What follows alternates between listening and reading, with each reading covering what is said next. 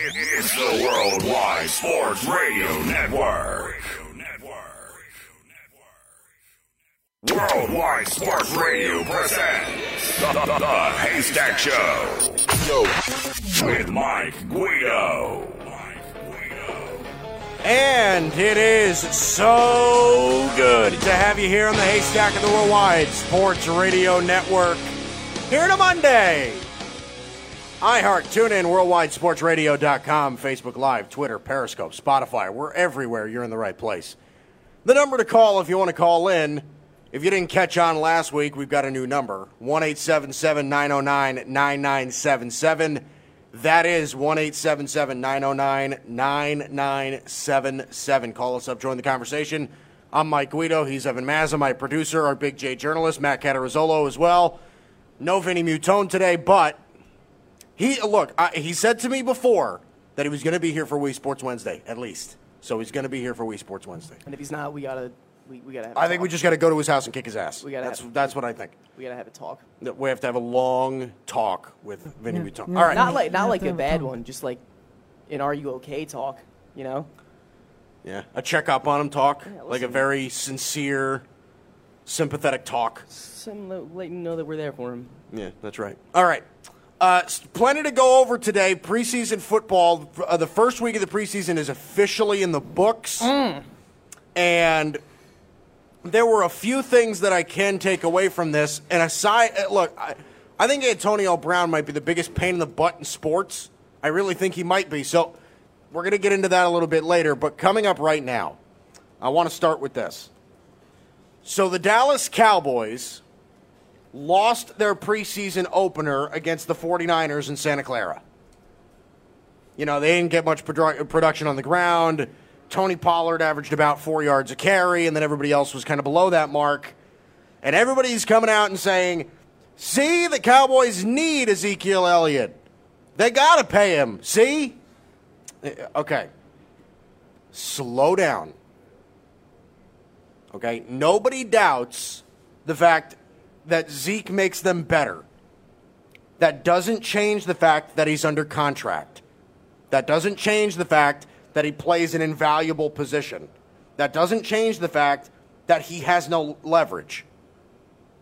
Look, Zeke will play. He will play because he has to play. He doesn't want it to look like the Cowboys don't need him. Does he really want to take that risk? So let's take a look at this really quick if we're talking about Dallas. In the regular season, you know, the games that really matter, the first 3 weeks look pretty easy. We've got week 1, home against the Giants. We've got week 2 on the road against Washington. And then you've got week 3, home against the Miami Dolphins.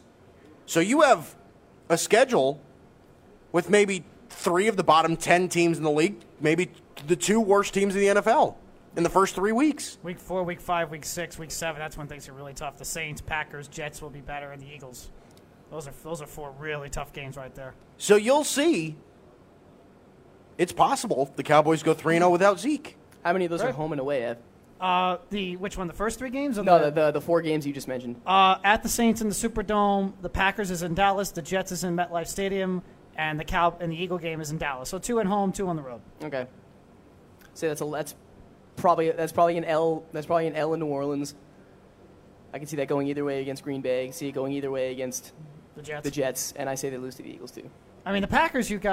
I think the one advantage you have if you're the Packers is that Aaron Rodgers has their number. He has the Cowboys' number. Well, right. Rodgers just in general has the Cowboys' number.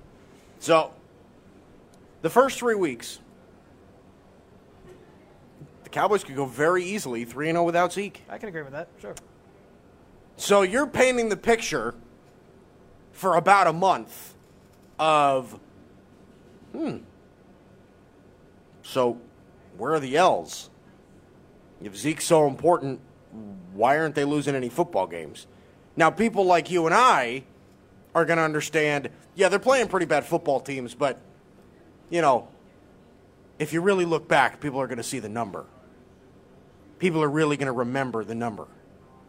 3-0. And by the way, if we're talking about contract negotiations, it doesn't help him at all. It doesn't help him at all. We could sit here and say, okay, you need Zeke in that offense for everything to run. The Cowboys go 3-0. The Cowboys don't need to say that. Especially if the Jones family isn't necessarily on Zeke's side. Hey, look, we think Tony Pollard's going to be just fine as a running back. We think he can carry the load. Maybe he can. Maybe he can't. Honestly, honestly, I don't know. I don't know if he can or he can't. Behind that Dallas offensive line, anything's possible. I don't know. But does Zeke really want to take that risk? Let's just imagine for a minute that the Cowboys go 3-0 with Zeke. You realize that the whole narrative of that entire month, the precedent that you paint for that entire month, is completely different, right? So Zeke goes 3-0 with the Cowboys. He plays. Zeke can talk to his agent, and his agent can talk to the Cowboys and say, hey, you see this? We just went 3-0 in the first 3 weeks while I was on the field. See, I told you I was important. And what happens if you don't play and the Cowboys go 3-0 anyway? You really want to take that risk against bad teams?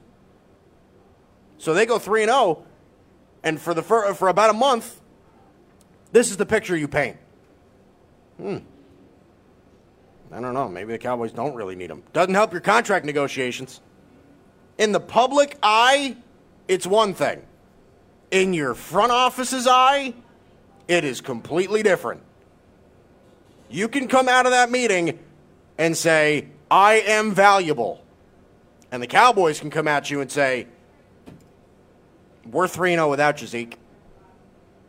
Now, we've got a good offer right here on the table for you between $8 and $15 million. And I got to be honest with you, if it were me, it'd be closer to 15 than 8, which is what I think is actually the offer. I think it's going to be around 12, 13. This is the offer we got for you. This is the number we're putting on you. And we're not comparing you to players on the roster. We're comparing you to players at your position. And here's another way I want to look at this. If Ezekiel Elliott does not come back and the Cowboys go 3-0, not only is he devaluing himself, but he completely furthers the argument that he devalues his position. You realize that, right? Cowboys go 3-0 with Tony Pollard in the backfield, who averaged 4 yards a carry in the first preseason game. Maybe he's good or maybe he isn't. But you realize that he's devalued the position, right? Because Tony Pollard's not going to be a star running back. Can he be serviceable? Sure. Is he going to be high paid? Yeah. Is Zeke going to be high paid? Eventually, yeah. But the Cowboys I keep telling you, the Cowboys are going to win this battle with Zeke. I get that Zeke's great, and I get that the offense, I wouldn't agree that it runs around him, but I agree that he is an integral part to that offense. The very last thing that Zeke should want to do is make it look like the Cowboys don't need him. Okay? Le'Veon Bell made that mistake last year. He wanted to be the highest paid running back in the NFL, prove his value with the Pittsburgh Steelers. And James Conner did exactly what he would have done. You don't want to take that risk. You don't want to take that risk. It's all about proving your worth. Zeke, you already proved your worth for 3 straight years. Nobody's questioning your worth to the Cowboys. Everybody is questioning a running back's worth to a Super Bowl team. It has nothing to do with you. It has nothing to do with Todd Gurley. It has nothing to do with Le'Veon Bell. It has nothing to do with Ezekiel Elliott. It has nothing to do with Saquon Barkley. It has everything to do with the value of the running back position. And look, it's your own fault. You chose the position. You chose to play running back. If you wanted to make big money, play wide receiver. Play pass rusher. Play quarterback. But you chose running back. And running backs don't make huge money. And the ones that do don't do a lot of winning. It's just that plain and simple. So, we could sit here and say, Ezekiel Elliott, he's got to get paid by the Cowboys. See, I told you they couldn't run the football. When we watched them on Saturday night, everybody said, see, look, the Cowboy offense needs Ezekiel Elliott. They can't run the football. Okay. But if the Cowboys go 3-0 in the first 3 weeks, the narrative changes. Football's all about narratives. I think the Have you realized that? I agree with you. The narrative will change in terms of in the Cowboys' house, because then the Cowboys, you're right, the Cowboys will say, hey, we're 3-0 without you. But I do think the public opinion will be, you beat the Giants, you beat the Dolphins, you beat the Redskins, you beat Washington. So that will be 3 teams the public will say and say, well, okay, those teams are probably going to win 3 or more games this year. After that, then things get tough. They have 9 games against the Saints, Packers, Jets, Eagles, Vikings, Patriots, Bears, Rams, and Eagles again. So I think short term, the Cowboys will have the leverage. Will they have the leverage in the long term when the season now? Obviously, yeah, but how long does Zeke really want to take off before he just starts losing value for time? That's a question. Because he's 2 years away from free agency. He's 2 years away from free agency. He has to play one of these next 2 years. It might as well be this year, right? Sure. If you're going to hold out, you might as well hold out in the year that you actually might enter free agency. Not 2 years beforehand. You don't have leverage. The other person that knows the answer to that is Zeke. That's the only person that knows the answer to that. No, he isn't the only guy that knows the answer to that. Zeke is not the only guy that knows the answer to when he's going to come back. Everybody knows that he has to come back. Everybody knows that he has to come back. He does not have a choice. He doesn't have a choice unless he plans on absolutely destroying his career.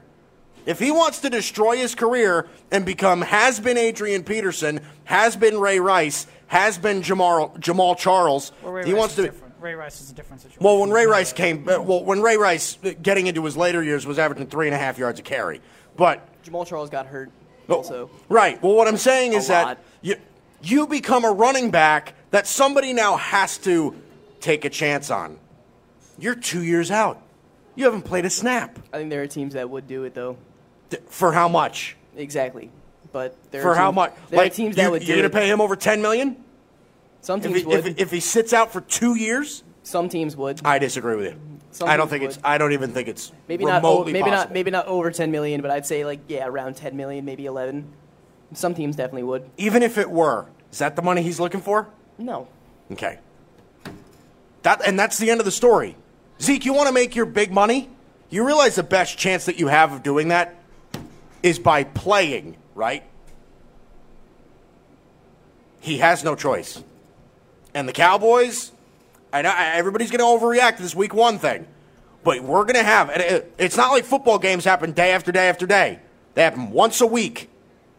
So for 3 weeks to a month, we're going to have this conversation of, okay, Cowboys are 3-0 without Zeke. They keep winning games without him.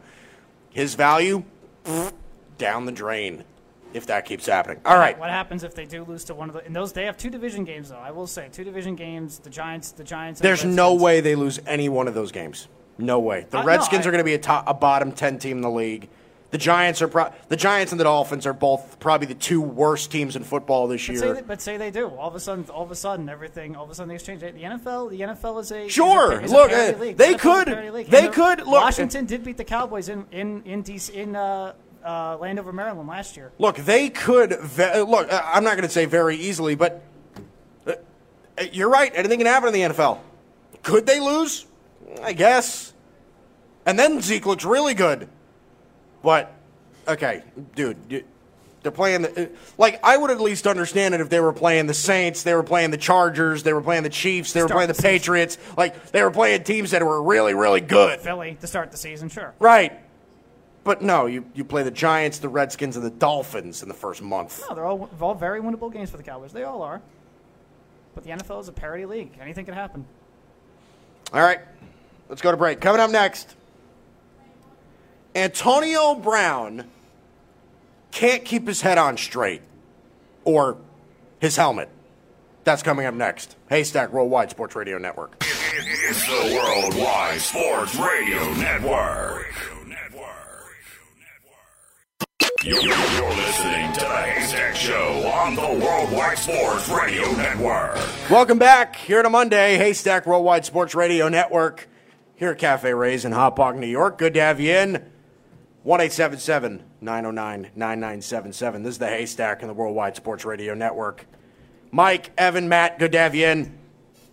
We talked a little bit about Zeke. Let's talk about another pain in the butt, because this is just, I don't even know how to say it. It's just ridiculous. So, Antonio Brown threatened to retire from the NFL if he isn't allowed to use his old helmet in games instead of the NFL's new, more protective helmet. So, if you don't know the story, here it is. So, the NFL is, and they've been working on this for years, they are coming out with new technology for helmets that further protect players. They want to reduce the amount of concussions that happen every year, reduce the risk of head injuries, and increased padding and whatever else is going into these helmets. There's a lot of people that are smarter than I am that are making these helmets the way that they are, inducing technology into these things. So the NFL is constantly working on new technology to further protect their players. The helmet that the NFL is allowing players to wear this year for their safety, according to Antonio Brown, it kind of infringes on your vision a little bit. Now, let this be known, there is not a single player in the NFL that has made the same claim. Not one. Now, Antonio Brown plays the wide receiver position, where I think you can make the case vision out of your helmet is especially important. You need to be able to catch the football, and your hand-eye coordination has to be incredible. So the NFL is now is trying to make more protective helmets for players. And Antonio Brown is saying, look, this helmet blocks my vision. And I find it interesting because I don't know if Antonio Brown ever even said, listen, I really, really just want to wear the old helmet. This new helmet kind of blocks my vision and everything like that. Is it okay if I wear my old helmet? I think he kind of just went at the NFL and said, if the NFL is going to force me to wear this helmet, I'm going to retire. I'm done. I'm never going to play football again. Dude, you sound like a child that didn't get picked for kickball. I'm serious. Are you serious? If I don't get to be team captain, I'm going to take my ball and go home. Antonio Brown, you're 31 freaking years old. Isn't it about time that you grew up? You've got, 3, 4 kids? Do it for their sake. Seriously. Just please get up off the ground and be an adult for once in your career. Okay, this is ridiculous. He wants to sit out. He wants to retire from the NFL, even though the NFL is saying, listen, AB, we're doing this for your benefit. We're trying to protect you and forget about football for a second. We're trying to protect you for life. We're trying to make it so you don't have suicidal thoughts at 50. That we've seen a bunch of times in the past with CTE and head injuries and everything like that. Aaron Hernandez had the worst case of CTE ever discovered by a doctor. Junior Seau had one of the worst cases of CTE that was ever discovered by a doctor, and he ended up committing suicide, tragically. The NFL is trying to prevent those situations. Now, let me tell you this. If I were the NFL, if I were Commissioner Goodell, I were the people that were in the front office of the NFL, I'd be like, you know what? Fine. Use your old helmet. But don't come crying to us if you get a concussion every year. Honestly, there has to come a point where, and Evan knows this also because we've been doing the show for a while. It's been a while since we started the show. I can't even realize that. But he knows this. I bash the way the NFL's run all the time. I think the NFL is the worst run sports league in sports. I really do. I think it is so incredibly poorly run. I don't think Roger Goodell is competent at his job. I really don't. So it's very rare of me to come out and defend the NFL as a league. But I don't have a choice here. The NFL is doing whatever they can to protect players. And Antonio Brown is threatening to retire from the NFL. One of the game's premier players, forget about wide receivers, premier players threatening to retire from the NFL if he's not allowed to wear the old helmet. I want to wear the old one. Oh, and on top of this, he then comes out yesterday and says, oh, if I'm not allowed to wear the old helmet, if I get a head injury with the new helmet, I'm holding you liable. Meaning the NFL. Dude, you've got to be kidding. At that point, I'm saying, yeah, AB, here, wear the old helmet. If you're going to hold us liable for your head injuries with our new and improved helmet, we're not even going to make the effort with you. We're done. Wear the old helmet.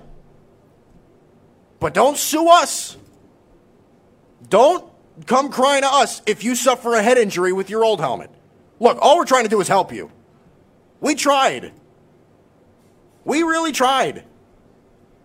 It's like anything else in life.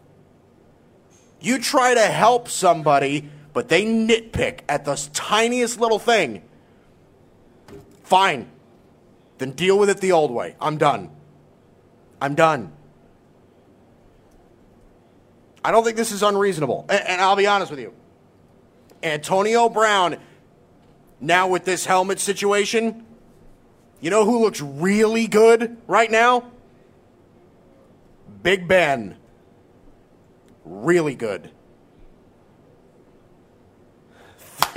Look, he's clapping his hand. He's sitting over in Pittsburgh right now saying, hey, AB, you do you, my man, away from Pittsburgh. All you're doing is making me look less of a problem. And I believe it. I really do. I'm not going to say that Big Ben isn't a problem at all. He's not a diva at all. He hasn't rubbed teammates the wrong way ever before. But can we really sit here and bash Ben Roethlisberger after seeing what we've seen? Antonio Brown's been an Oakland Raider for 5 minutes. And already, John Gruden and Mr. Davis, and they're already feeling the heat. They're already feeling, oh, Lord, here we go. The NFL put out a statement about it earlier this morning. Oh, they don't care. The player can't practice or play in games with equipment that's not approved. This is from Brian McCarthy of the NFL. The player can't practice or play in games with equipment that's not approved. If he doesn't play or practice, he is in breach of his contract and doesn't get paid. The NFL policy is that helmets have to be certified by the NOSCAE, that is the National Operating Committee on Standards for Athletic Equipment. They don't certify equipment that's older than 10 years. That's older than 10 years. That was his tweet. That's Brian McCarthy, the NFL's tweet earlier this morning. Right. So the NFL has to live by a certain code for players, for player safety. Equipment has to be built a certain way. It has to be this amount of years old. It's got to be all of this stuff. So Antonio Brown can't bitch. He can't bitch about it. Look, whatever you want to do, look, I am whatever, dude. And what the NFL, what they're doing right now, I am 100% on board. Everything that Antonio Brown is doing right now is just, why does it matter to you? You think less people are going to watch the Raiders this year if Antonio Brown doesn't play? Really? It's like the Raiders have high aspirations. They're a fireworks show. You know, this is pretty funny. I saw a theory on this. Hard Knocks? Yeah. If this is just a Hard Knocks ploy, I don't know about that. would that be? I don't think it is either. But wouldn't that be something if this was just like an act for Hard Knocks? Like a WWE storyline? Yeah. Wouldn't that be something? It'd be something, but I would give it at I would say 100%. 100%, no way. Yeah, no way. I agree with you. 100%. I don't think it is. I don't think I wouldn't it is even either. give it. I wouldn't even say 99.9. Give it that 0.01%. I think this is just pure Antonio Brown. But it's when you watch Hard Knocks tomorrow, I'm sure it'll be brought up. That's going to be fun. I'm sure it'll be brought up. It'll be featured a bit. But I love how the NFL's handling this. Look, Antonio, we're not going to allow players to wear equipment that's outdated. We're not going to let players wear unapproved equipment. It's just not going to happen. Because then we're responsible. And we don't want that. But like I said, if I were the NFL, if I were Roger Goodell, I would have the absolute gall to say, you know what? Fine. Don't come crying to me if you start feeling headaches at night. That's all I've got to say with that. I've given up. And honestly, the Raiders, they're such a perfect fit for AB. John Gruden, the dysfunction, all of that. It's such a great fit. Antonio Brown's such a Raider. It just feels right. I don't know. I think it's absolute lunacy. It really, really is. And I feel like I can kind of call his bluff. If you're not allowed to wear your old helmet, are you really going to retire from the NFL, give up all your money? Are you really going to do that? Come on. All right. Let's go to the news. Our Big J journalist, Matt Cataruzolo, here on a Monday. This is new music, Evan? Yeah, I decided to get new music. I like it. But just for today, I wanted to try something. All right, so this is an article that came out in The Athletic about 2 days ago by Tim Kawakami. It's another on Antonio Brown and this whole Raiders situation. And I thought he wrote in something very interesting and said that it already seems like Antonio Brown is a short-term Raider. And let me read you something really quick. So he said that Gruden couldn't handle the Mack and Cooper situations last year, and those are two of the most coachable stars you'll ever see in the league. Now, Gruden has brought Brown into this unsteady franchise situation. The Raiders are desperate to win. Gruden is desperate to prove his critics wrong. They're preparing to move to Las Vegas, and it's probably their last season in Oakland, and things are already going haywire. So do you think Antonio Brown's a short-term Raider? If this keeps up, yeah. I mean, first of all, I want to touch on this, because I don't know if John Gruden couldn't handle the Amari Cooper, Khalil Mack thing. Well, I wouldn't call it that. I know, but I feel like if he wanted to keep them, he would have. If he but felt like he could have done what he was doing while keeping them, then he would have. Because he wouldn't. He would, like, with Amari Cooper. Amari Cooper was underproducing in Oakland, and he was able to get a first-round pick out of the kid. That's why he got. It wasn't like a I can't handle you. Then what about Mack? Well, Khalil Mack was holding out, and Gruden said, "Listen, we got to get ready to play." Right. They also we can't have this guy doing that. They weren't communicating, like they weren't seeing a lot of each other, kind of like what's happening right now. They're not seeing, like, Antonio Brown's not showing up to practice. According to this article, when he's in meetings, he was unfocused, and even when he was there. So I don't know. I mean, I think this is just the tip of the iceberg. I don't know. Look, I'll tell you this.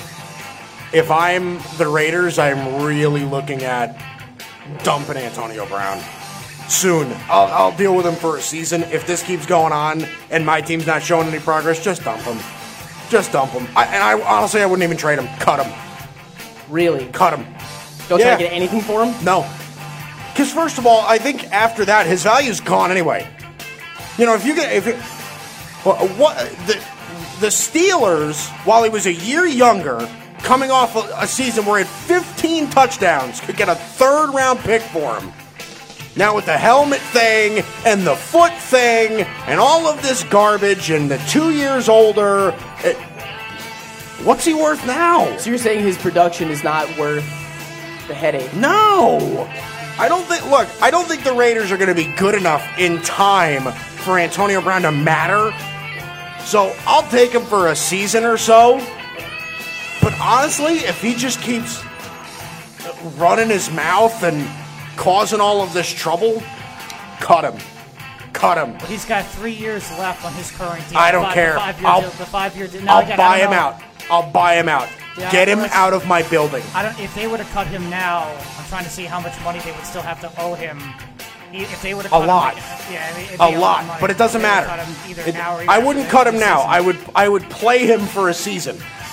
But if he keeps doing this, cut him. Be done with him. Get him out of the building. Let him be somebody else's problem. Last year, Antonio Brown had 102 receptions for 3 yards shy of 1,300 yards, second in the league to Julio Jones, and 15 touchdowns. Led the league in touchdowns. 15. And like I said, the Raiders could only get the Steelers could only get a third-round pick for Antonio Brown. Third round. Amari Cooper got a first. I mean, third-round pick for Antonio Brown. A player of that magnitude. I'm telling you, it's not, if the Raiders were to trade him, it's not like they'd be getting a lot back anyway. I would say if the Raiders traded him, he's 32 years old, right? They're a season deep with him. He's 32 years old. He's on big money. He's a big headache. A fifth, a sixth. Like I said, he becomes such a...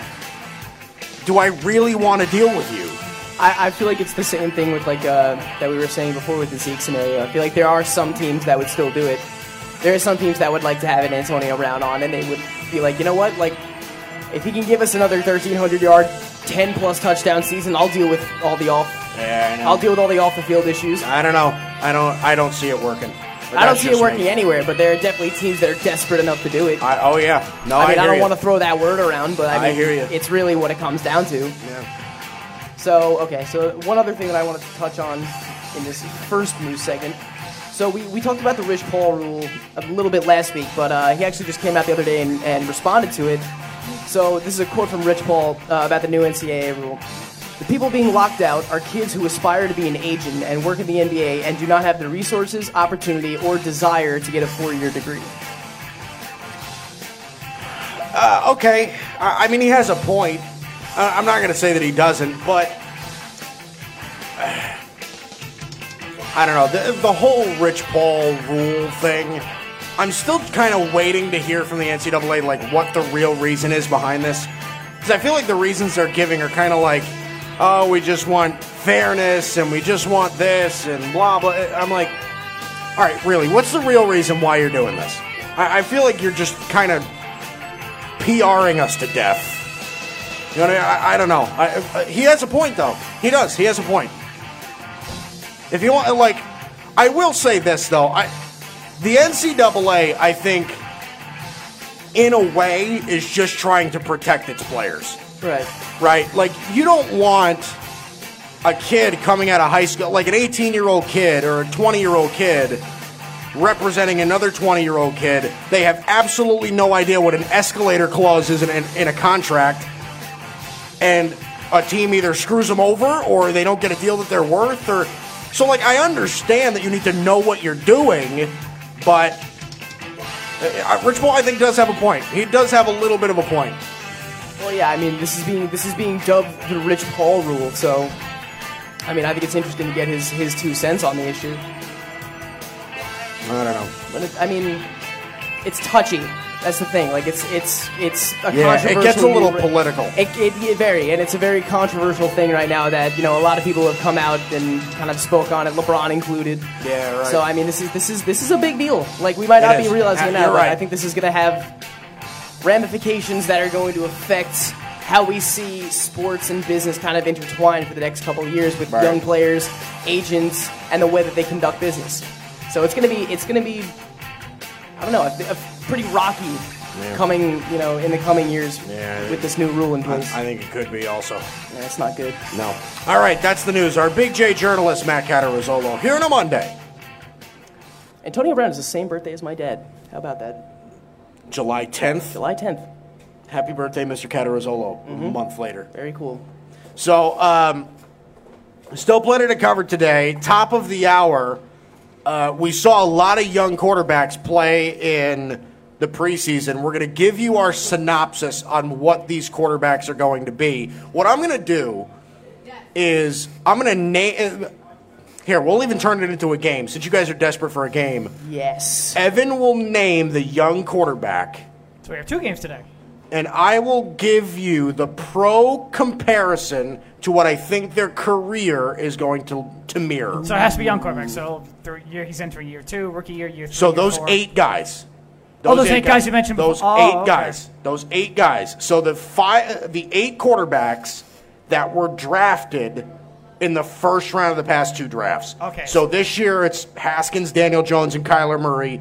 Last year with Rosen, Baker, Darnold, Josh Allen, and Lamar Jackson. Okay. So it'll be those guys. I was wondering, too, because I was going to bring up Pat Mahomes, Deshaun Watson, Carson Wentz, Dak, et cetera, et cetera. Along with those other 8 quarterbacks. Right. Cool. So that's what's going to happen. I like it. So here, I want to kind of bring up this conversation. So Matt was really kind of upset that we played the Abbey Road game without him. Well, we did have to cut the. I did get into it. You did get into it, but we did have to cut it short. So, what were the teams that we did have? The Minnesota Twins, Cleveland Browns, the Mariners, Toronto Raptors. Was that it? I feel like there was one more. For when you were here. I think from when we played. It was the Raptors. It was the Cavs. It was the. The Cavs. I wasn't here for the Cavs. No. Oh my gosh. So how about this, Evan? Give us like 3 more before we go to break so Matt can do it on air. All right. God, I love you. All right. See, I'm trying to think the ones I didn't say. Put him on the spot. Let's go with the Toronto Blue Jays. Yeah. Joe Carter. Doc Holliday. Roy Halladay. Carlos Delgado.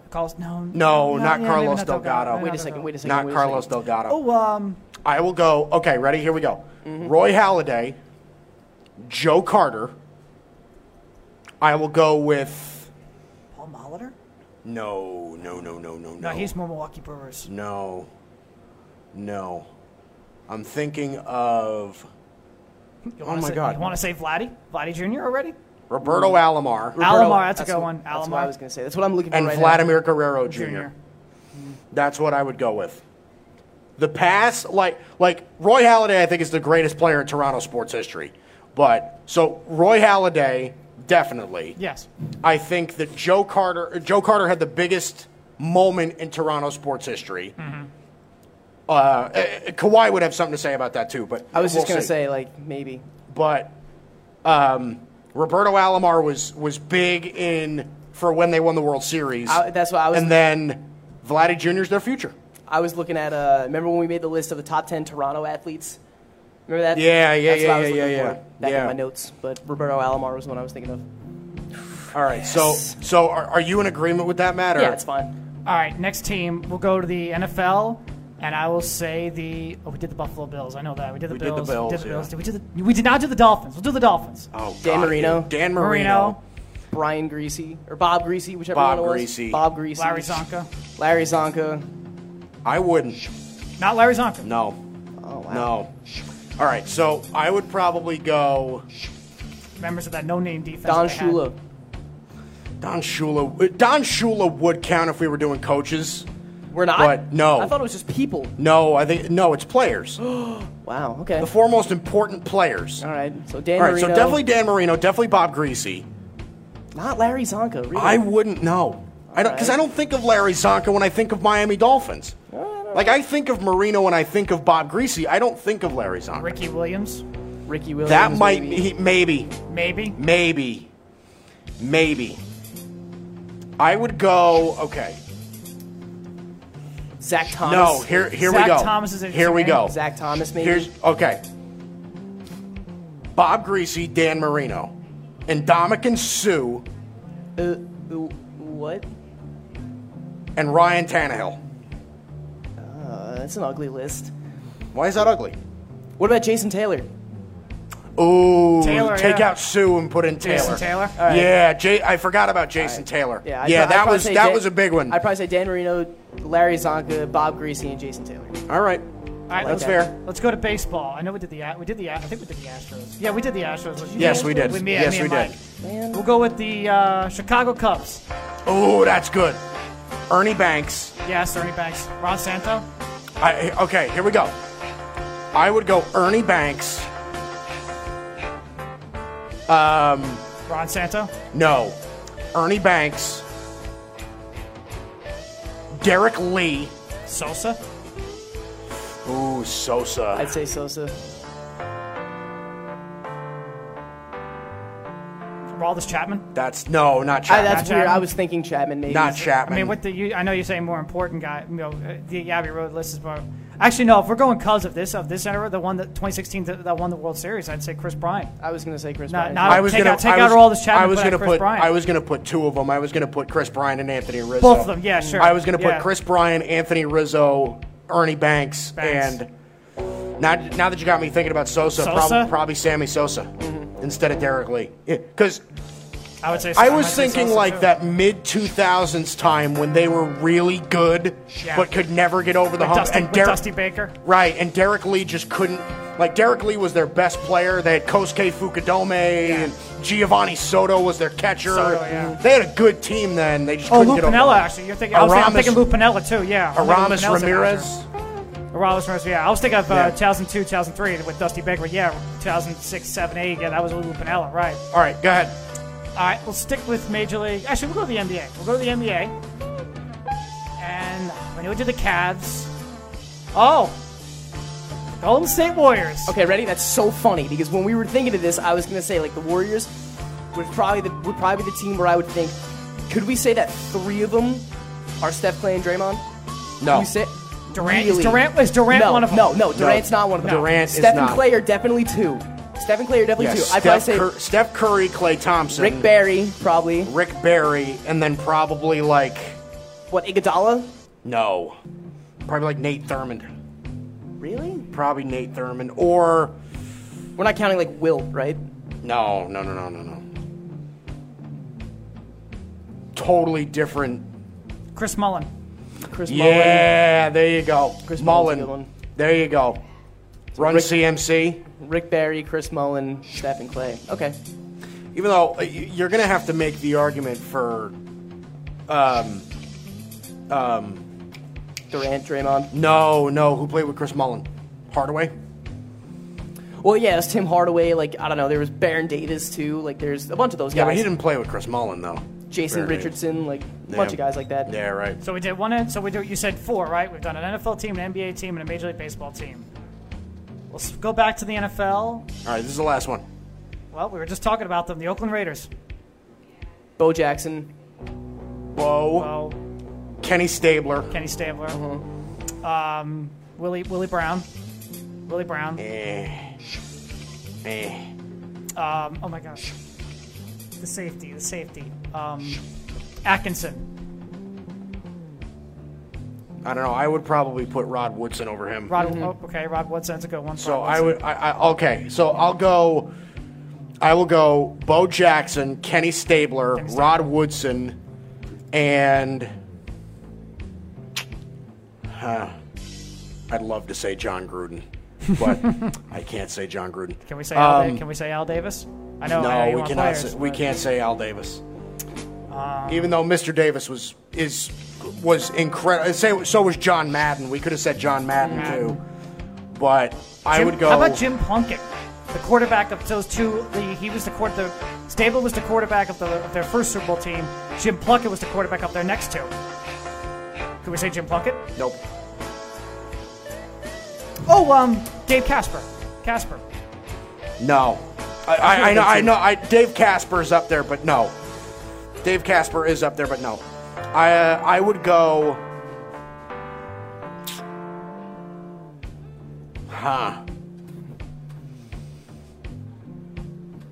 Oakland Raiders. Charles Woodson was there towards the end of his career. I think we know. Yeah, but Charles Woodson, I think, is more towards the Packers than the Raiders. No, yeah, I know, but I'm just saying. You guys ready for Even this? though he finished his career with the Raiders. You guys ready for this? Go for it. Go for it. What are you going to say, Jerry Rice? Jerry Rice? No, Tim Brown. Antonio Brown. Oh. And the only reason... you guys know how... We got all these Raider receivers. Tim Brown, Cliff Branch, Fred Biletnikoff. No, look, I get it. Biletnikoff should be on there, too, but... I'm telling you right Sebastian Janikowski. Seabass. All right, I'm going to have to rework my whole list. Shane Leckler. I might have to rework my whole list. All right, so here's what I'll do. Sebastian Janikowski. All right, Kenny Stabler, Bo Jackson. I'm going to take out Rod Woodson and Antonio Brown. I am gonna put Sebastian Janikowski. That's a really good one. And Fred Biletnikoff. How's that? George Blanda. I can't forget about George Blanda. Fred Biletnikoff, I think, is the guy. Wow. So what's your four? Biletnikoff, Rod Woodson, Biletnikoff, Woodson, Janikowski, Bo Jackson, and Kenny Stabler. Okay. That's the thing with the Raiders. I know the Raiders. They have a rich history. They do it. That's the thing. They have a rich history. Despite the fact the last close to 2 decades now have been a mess, they have a rich. Like you said, they have a rich history. A pretty darn good rich history. All right, so today's going to be fun. The next hour is going to be full of good stuff. Do you feel a little better, Matt? You got to play it? It's a big thing off my shoulders, yeah. Yeah, and you got to play it on air, which is different. It's great. Play it on air. Top of the hour, it is noon here on the Haystack. So, young quarterbacks, what will their future look like? That's coming up next here on the Haystack and the Worldwide Sports Radio Network. It's the Worldwide Radio Network. Worldwide Sports Radio presents the Haystack Show with Mike Guido. And it's hour number 2 here on the Haystack of the Worldwide Sports Radio Network. It's noon here on a Monday. iHeart, tune in, worldwidesportsradio.com. I'm Mike Guido. He's Evan Mazza, my producer, our Big J journalist, Matt Catarazzolo. Good to have you in. Hour 2.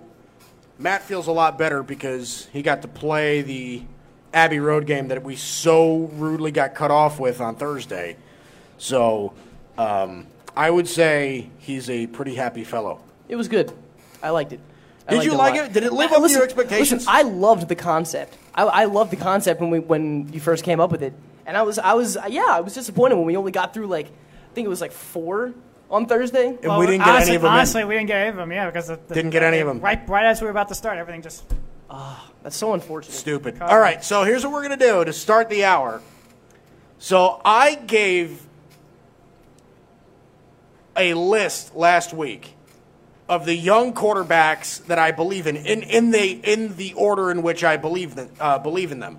So if you don't remember, from 1 to 8, 1 being I believe in them the most, it was Darnold, Baker, Daniel Jones, Kyler Murray, Dwayne Haskins, and then it was Josh Allen, Lamar Jackson, and Josh Rosen. So in this order, from 8 to 1, it's going to go the other way. Evan's going to throw me a quarterback, and I'm going to give you the guy that I think his career is most going to mirror. So here we go. All right. So number 8 on your list was Josh Rosen, playing the preseason game the other day with Miami. Played pretty well. Played pretty well. So Josh Rosen at number 8. All right. So 55% completion percentage. He went 3-10 last year. 11 touchdowns, 14 interceptions, threw for just under 2,300 yards. In 13 games started, he played 14. I'm going to say this. His skill set reminds me a lot of Matt Ryan, but his career outlook, I think, is going to look a lot more like Mike Glennon. I don't think his situation calls for him having success. We're going to look back on Josh Rosen, I think, And we're going to look back on him as maybe the most screwed over player in NFL history. I really do believe that. I think this kid could be really good, but I don't think his opportunity is ever going to come. I really don't. And it's a shame because the kid's talented, but he reminds me a lot of Matt Ryan, but his career outlook reminds me more of somebody like Mike Glennon, just career backup his whole career. Number 7, Lamar Jackson. Lamar, I think, I'm more optimistic about Lamar Jackson than a lot of people are. I really am. And I find it surprising that I am. 58% completion percentage for 1,200 yards. He played in 16 games, but he only started in 7. 6 touchdowns, 3 interceptions. Okay. So here we go with this. Lamar Jackson, I think, is going to be very Michael Vick. And I think there's going to be a season or two of Lamar Jackson's career where he's going to be in the MVP conversation. I really do believe that. Because he's going to have one or two outstanding years in this league where the Ravens are going to be Super Bowl contenders and all of these different things. I don't know if he'll ever eclipse that. Like, I don't think he'll ever... Like, Michael Vick... The reason I'm saying Michael Vick is maybe the greatest mobile quarterback ever, right? He didn't really get... Well, when you think of mobile... I shouldn't say greatest mobile quarterback ever. He's the guy... If you're saying mobile quarterback, well, is Russell Wilson a mobile Russell quarterback? Wilson, yeah. No, I would take Russell Wilson over Michael Vick. But I'd take his career over Michael Vick. No, but a guy that's so much more relies on his legs. Right. I think it would be... Vick had a cannon, though, too. Like, Vick had a really good arm. Yeah, but so does Lamar Jackson. Lamar Jackson's got a cannon. It's just he's pretty awry with it. You know what I mean? So I would say give me Michael Vick for his comparison and his career outlook. I think he's a good player that's going to have a couple of great years, but he's never going to have too much postseason Super Bowl success. Does he elevate the Ravens to get to a place where they want to go? Could they rely on him? I think eventually they could. Give him time? Yeah. Okay. Yeah, give him a little bit. All right, number 6, Josh Allen. He surprised a lot of people this year. Yeah, with his legs. Not really with his arm, though. He had a very poor year with his arm. He started 11 games, played in 12, 53% completion percentage. That's putrid. Putrid. I think like a 67 passer rating, I think it was. His passer rating was 67.9. A little over 2,000 yards through 10 touchdowns through 12 picks. Josh Allen is very interesting because the arm talent is so crazy with his arm strength. He's not precise with the football whatsoever. He is very skill set wise. You guys are going to maybe think I'm crazy. He's very Brett Favre, but career. That's the comparison I thought you were going to give to Baker. That's what I've heard a lot of people say about Baker. No, Baker's more accurate. Baker's more accurate than Brett Favre. Brett Favre used to squeeze some darts into some pretty tight windows. I know, but Baker Mayfield's going to have a 70% career completion percentage. So, then I think I do know who you're going to see. I would say Brett Favre, I think, is his player comp. His career outlook is going to be very like Carson Palmer-ish. Okay. Like he's gonna have some success, and he's gonna be a very average quarterback for the rest of his career. He's not gonna get over the hump. Right. Okay. He's gonna have a lot of talent, but he's never gonna be a superstar. All right, I can see that. Number 5, Dwayne Haskins. Ooh, Dwayne Haskins. I'm gonna say this, and I've compared him to this too, because I think he's way more of a spitting image than a lot of people think. Dwayne Haskins, last year at Ohio State, 70% completion percentage through 50 touchdowns and 8 picks at Ohio State. 50 touchdowns and 8 picks. And he threw for almost 5,000 yards. He had a Patrick Mahomes type season last year for Ohio State. No, he was great. It's like the best quarterback performance in Ohio State football history. I think he is a more accurate Big Ben. That's what I think Dwayne Haskins is. I think there are going to be seasons where Dwayne Haskins is going to light the world on fire. Just give him receivers. Give Dwayne Haskins some really nice receivers, and I think he's going to be very good in this league.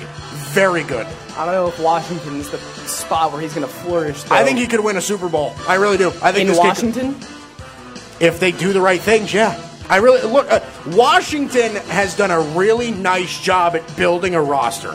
It's just they don't have. Well, their defense improved a lot. Their front seven is one of the best in the league. Yeah, their front seven is nice. Signing Landon Collins was another good signing. Right, they have a decent secondary. I'm not worried about their defense. It's who's going to be making plays for them on offense, and they have a rookie quarterback, which is why I don't think they're going to be very good. Well, this their year. running back depth chart is as deep as anyone in the league. I know, if Jordan Reed can stay healthy, he is a top 6 tight end. Would you agree with that?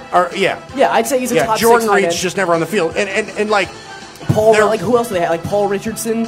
But that's the thing. Catching the Josh ball. Doxson, exactly. And Paul Richardson, and they lost Crowder to the Jets. They lost Jamison Crowder. Right. And their running back depth chart is aging Adrian Peterson, and okay Samaje Perine, Darius Geis, who's coming off an ACL tear. They just have a lot of questions. You know what I mean? They drafted Bryce Love. Yeah, Bryce Love, who was great in college, but kind of had a down year, and his stock really kind of fell. He didn't test well. So I don't know. Well, they still like Big Ben for Dwayne Haskins. Chris Thompson, right? Chris Thompson. Yeah, still there? he's never going to get any touches though. I think he's done. Well, I'm saying there's enough for everybody. That's why when we're talking about help for Haskins, then I think he has it, at least in the backfield. Receiving wise, maybe not. Get him a couple receivers. Right. I think it's desperate. Same problem. Listen, I think they have the same problem as the Jets. They're one star receiver away from being like, oh wow. Okay, I don't know if they're one-star receiver. I think Doxson's a 3. I think Richardson's a 4. They need a couple of good ones. All right, what's next, Ev? Kyler Murray at number 4, and I'm expecting a Russell Wilson here for this one. No, I do not think it's going to be Kyler Murray. It's going to be Russell Wilson. I do, however, think. If I see Russell Wilson, Kyler Murray. That's the thing is I don't see Russell Wilson because Kyler Murray runs more than Russell Wilson does. So I'm going to go ahead and say, how about,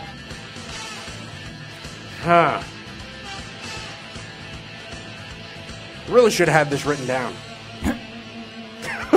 I really should have. I don't know why I didn't. How about, let's do...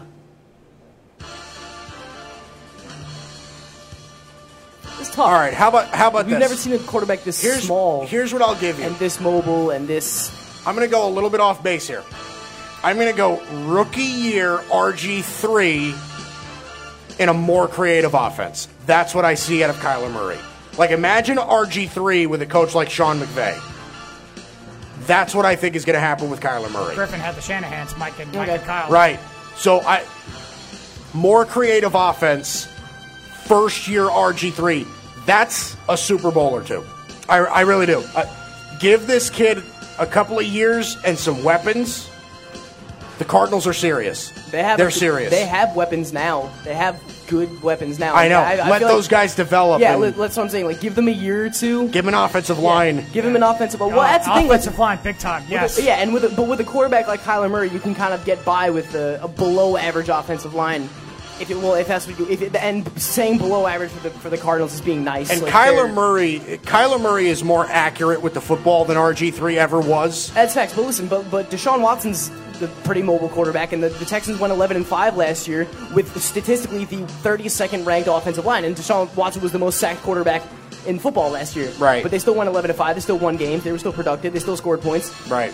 So I'm saying like there's more to focus on than just getting. If you have a quarterback that can get it done outside the pocket, like take Deshaun Watson, give him a better arm, and give him faster, fresher legs. That's Kyler Murray. Number 3, Daniel Jones. You ready? You're going to say it, aren't you? Is Eli Manning? Is it Eli Manning? Eli. It's Eli Manning. But I will say this. I think Daniel Jones is better physically than Eli ever was. I think he's faster. I think he's got a stronger arm. I think Daniel Jones is a better version of Eli. I think he's a better runner than Eli. So give me postseason success career outlook for Eli Manning. I think Daniel Jones, this is going to be really crazy for you guys to think. From what I see, 2 Super Bowls for Daniel Jones. I like this kid. And Giants fans will sign up for that I right now. like this kid. I really do. So give me Daniel Jones as a Eli Manning, a better version of Eli Manning. Wow. Number 2. Wouldn't that be nice? Number 2, Baker Mayfield. I think he is throughout his career, he's going to be compared to him, size, accuracy. Drew Brees. And maybe even career success as Drew Brees. Only 1 Super Bowl for Drew so far. But just wacky numbers, like 5,000 yeah, yards. I don't think he's ever going to be as accurate. Like, he's never going to have a 75% completion percentage. Right. But he could have a bunch of 68, 69, 70s. Right. You know what I mean? So, Baker Mayfield, strong arm. He's a little bit more athletic than Drew Brees. And you want to talk about help. Like, nobody in the He's got a lot of help than Baker. But arm strength was comparable to what Brees had early in his career. I think Baker's going to age well. I really do. I think Baker's going to age well. So Drew Brees for me. Number 1, Sam Darnold. Oh, boy. Sam Darnold's really unique because he doesn't really mirror anybody. Like, he's not, like, you can't pick a guy in pro football and say, all right, that's what Sam Darnold's going to be. I feel like you really can't do that. Well, what but about, he has a lot of... What was his ceiling comps? Okay. I'm going to say... Because I think this guy's going to have a great career. And I think we're going to be talking about Sam Darnold the next few years the way that we talk about this guy. So valuable to his team, Andrew Luck. Okay. I think he's going to have incredible career aspirations. I think Andrew Luck's going to win a couple of Super Bowls. Wow. I think Sam Darnold's going to be that guy, too. I was actually looking up on NFL.com when he did the... When all the players do the combine stuff, NFL.com puts like the player combo, their profiles and stuff. Yeah. His comparison, Sam Darnold's comparison was Andrew Luck. Wow. That was his comparison. Yeah. He's got some Andrew Luck in him. And he's not exactly like Andrew Luck, but because Andrew Luck, I think, had really special arm talent. Sam Darnold doesn't have that. But Sam Darnold, I think, knows how to manage the football game better than Andrew Luck does. High football IQ. And I mean Andrew Luck, 6-7 years in the league. I think Sam Darnold's better than him in year 2, as far as managing a football game. Well, Andrew Luck in year 2. I'm just going by the statistic. I know this is a smart kid. I know he's saying magic. A football team, but second year statistics for Andrew Luck: 60.2 completion percentage, 3,822 yards, 23 touchdowns, 9 picks, a passer rating of 87. I think Darnold's going to be a little bit more accurate than that. But there we go. Good list. Luck's rookie year in 2012, 54 completion percentage, 23 touchdowns, 18 picks, 76.5 passer rating, 23 touchdowns, 18 picks. That was his rookie year. Right. All right. So that's that list. Andrew Luck's rookie year. That's a good one. I like that a lot. All right, so coming up next, I've got a list of teams that I think this preseason is crucially important. These are the teams that need to take the preseason very, very seriously. I'll tell you who that is next. Haystack Worldwide Sports Radio Network. It's the Worldwide Sports Radio Network. You're listening to the Haystack Show on the Worldwide Sports Radio Network. And good to have you back here on a Monday. Haystack Worldwide Sports Radio Network. I'm Mike Guido. He's Evan Mazza, my producer. Our Big J journalist, Matt Catarizzola. Good to have you in. So I think every year in the preseason, every team needs to take a different amount of seriousness into that preseason. Okay, so for a team like spoiler alert, New England's not on the list. New England does not necessarily need to have a dynamite preseason. It's whatever. They've got Tom Brady and Bill Belichick. They'll make it work. Whatever, So I think there are 10 teams in the league that need to take the preseason more seriously than others. It's more crucial for them. So here we go. Number 10. Number 10 is Evan, the Baltimore Ravens. I think this is a very important preseason for them. First of all, you got to get Lamar Jackson right. You got to figure out what works for him, what doesn't. You got to figure out what plays suit his style of play and what don't. Secondly, you've got to find weapons for him. You're going to have to find them through the dirt. You didn't really find him through the draft. You drafted Hollywood Brown, who I like a lot, actually. Miles Boykin, who is actually doing pretty well right now in training camp. Now, unfortunately, there is some injury concern going on right now with Hollywood Brown. He just came back from an injury, practiced for a bit, and he was actually missed practice again today. So there is some injury concerns right now going on with Hollywood Brown. I think he'll be fine. And like I said, I think you need to address that. And you also need to see how these newer defensive players fit in their roles. Of course. You've got to figure out, after losing C.J. Mosley, after losing Zadarius Smith, losing Terrell Suggs, losing Eric Weddle, you have to figure out,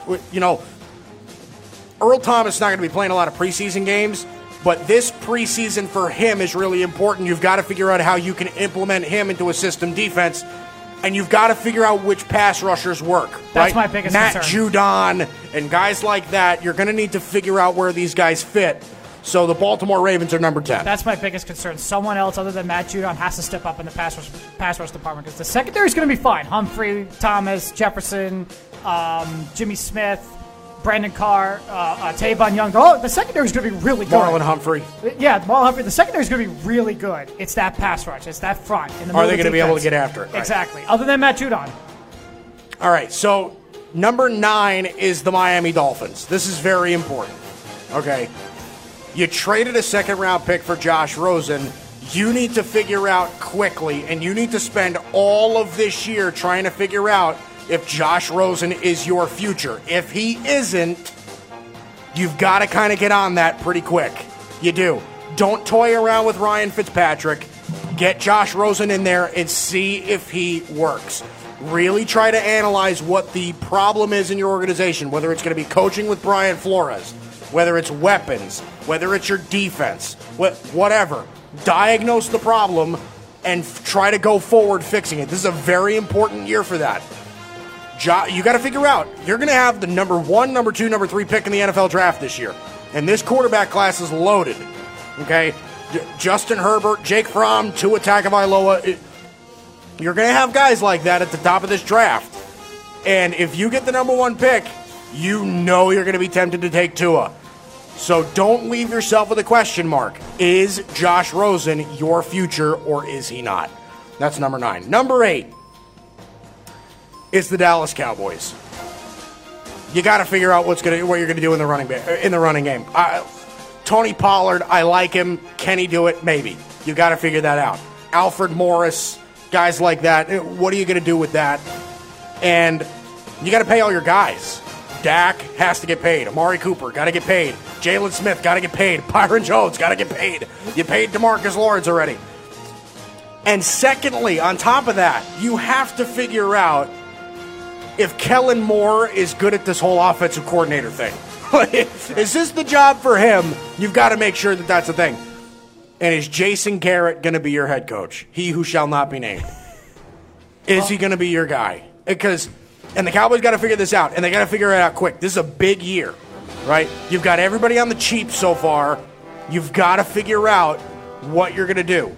But most importantly, you got to figure out what you're going to do at running back. Also, Philly is looking to have a big bounce back year. I think that's probably the biggest expectation for a lot of people in the NFL this year, that the Eagles are going to be fully back this year. Right. And competing.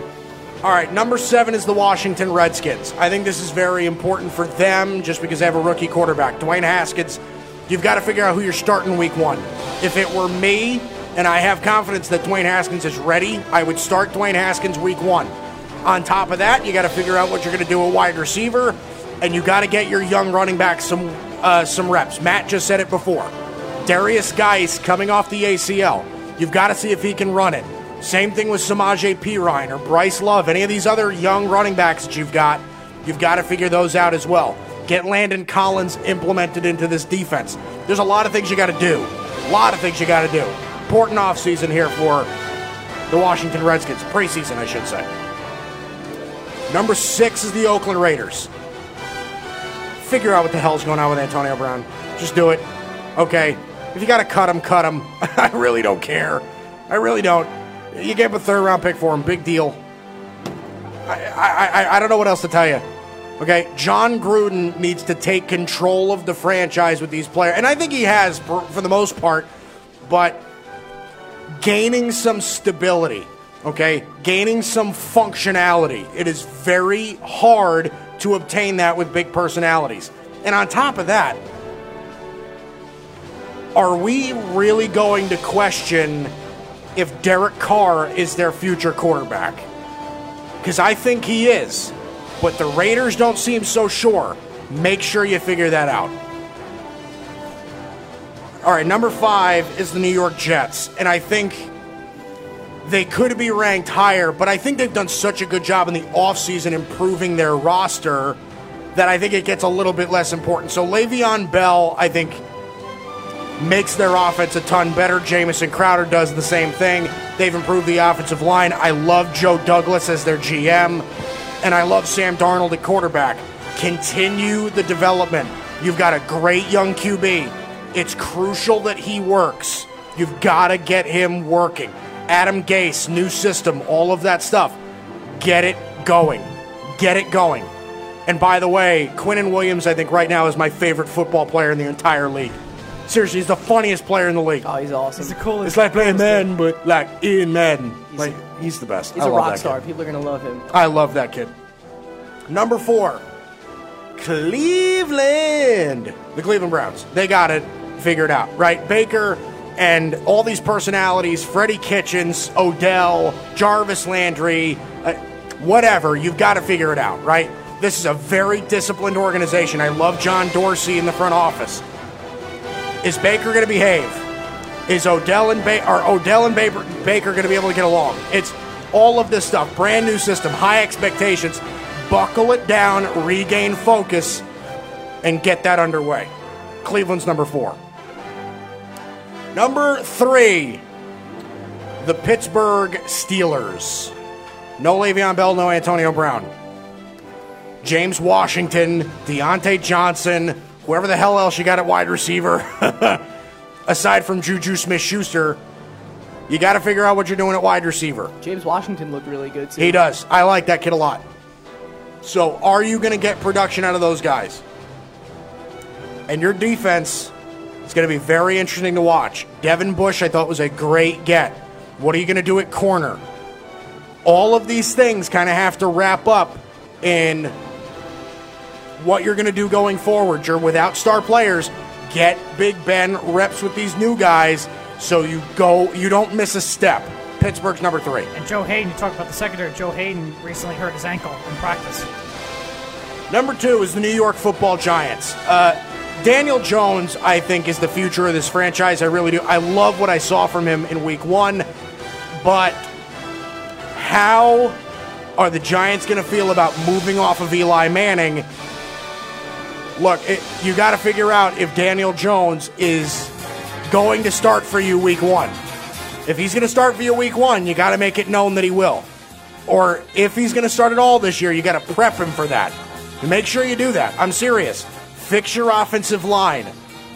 Get some receivers. You got to kind of... And what I would do, truthfully, this year, I would limit Saquon Barkley's carries. I know he's going to get a lot of touches, and I know they're going to try and win football games.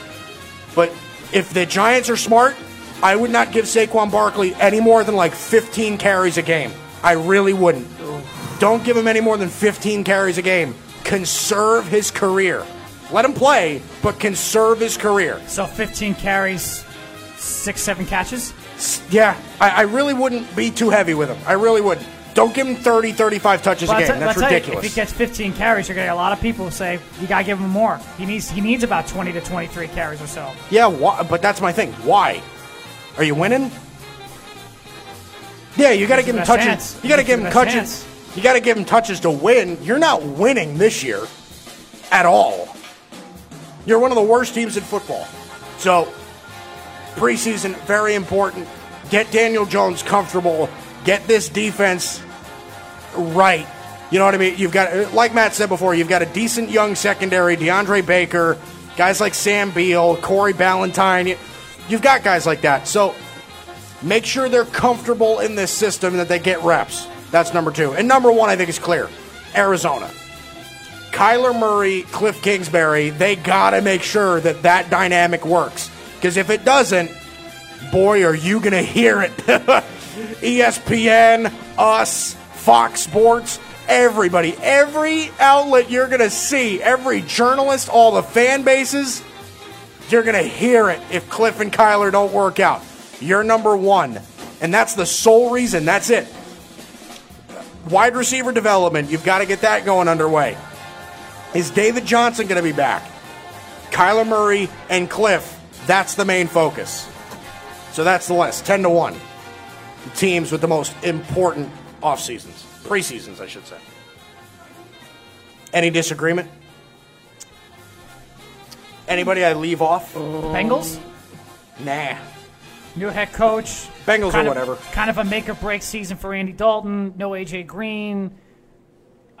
You know, their defense needs to improve a lot from last year, which was I think it's a make-or-break really poor. season for Andy Dalton anyway. I agree with that. You know, yeah, it's a make-or-break year. But he's got a new head coach, a new offensive. Well, how does Zach Taylor do? He wasn't a coordinator with the Rams. He was a quarterback coach with the Rams. I almost put Green Bay for that reason, but I don't know. I think a lot of these teams are more needy. They're more needy.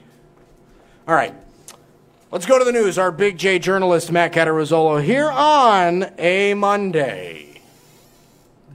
Hold on, let me just get your music for you. you. I'm waiting for the cue. You're waiting for here's your cue. Waiting for the cue. There you go. Here it is. A little Nice. slow. I'm a I hear little it slow now. there. So, I like this music better than the other one. This is good. This is good music. This is the OG music. This It is is. cool. So this is from Daniel Jones' first performance out in his preseason debut against the Jets. He went 5 for 5, 67 yards and a touchdown with a perfect 158.3 passer rating.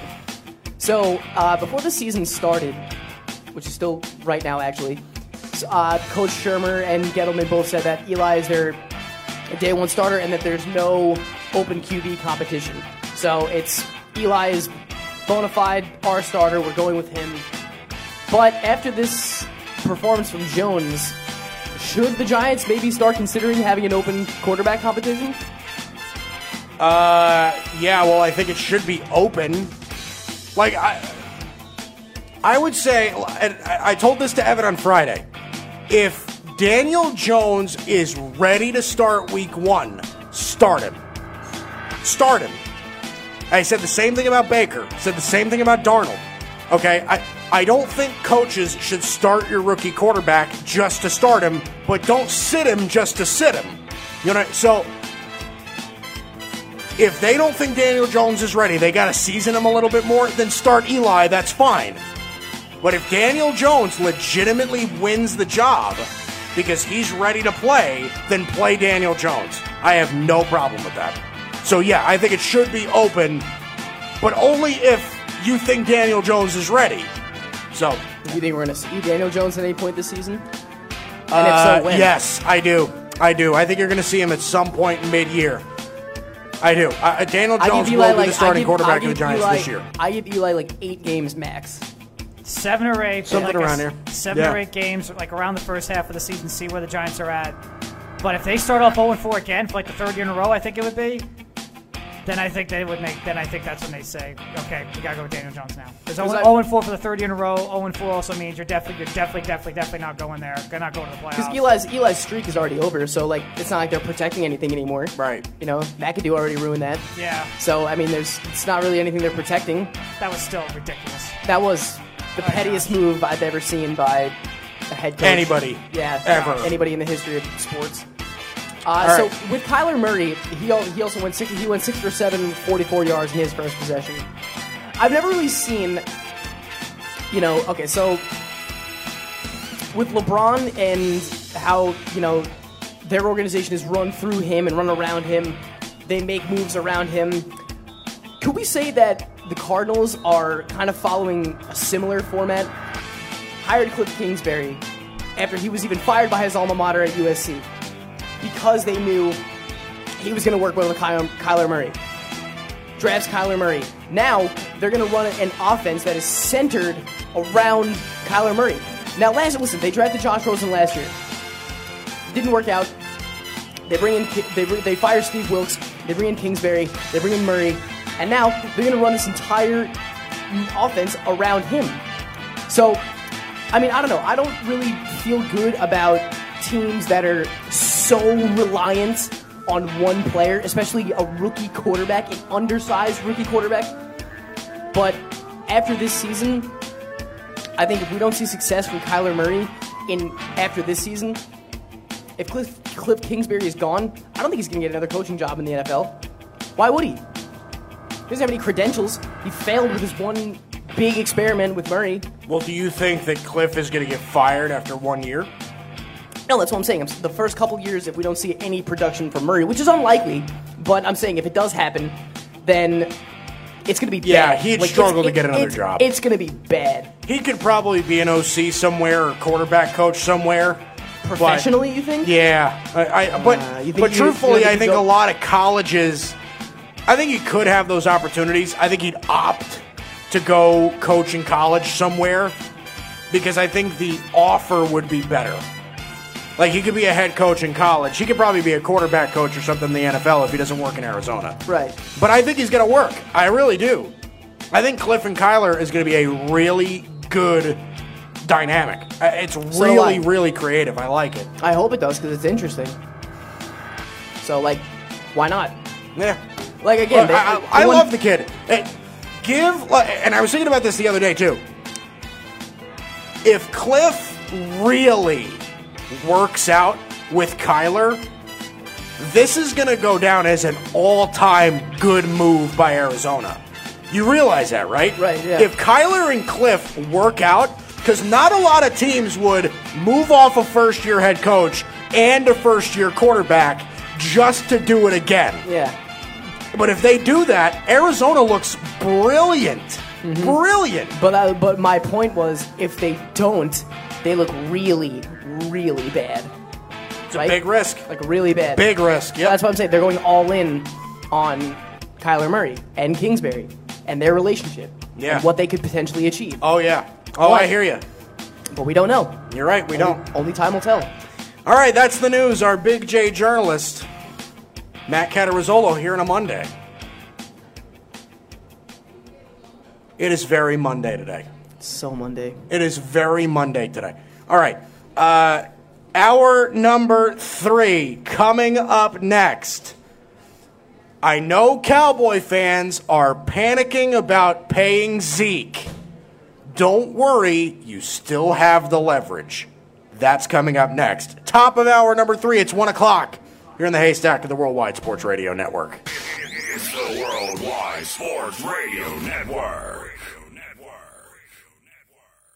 Worldwide Sports Radio presents the Haystack Show with Mike Guido.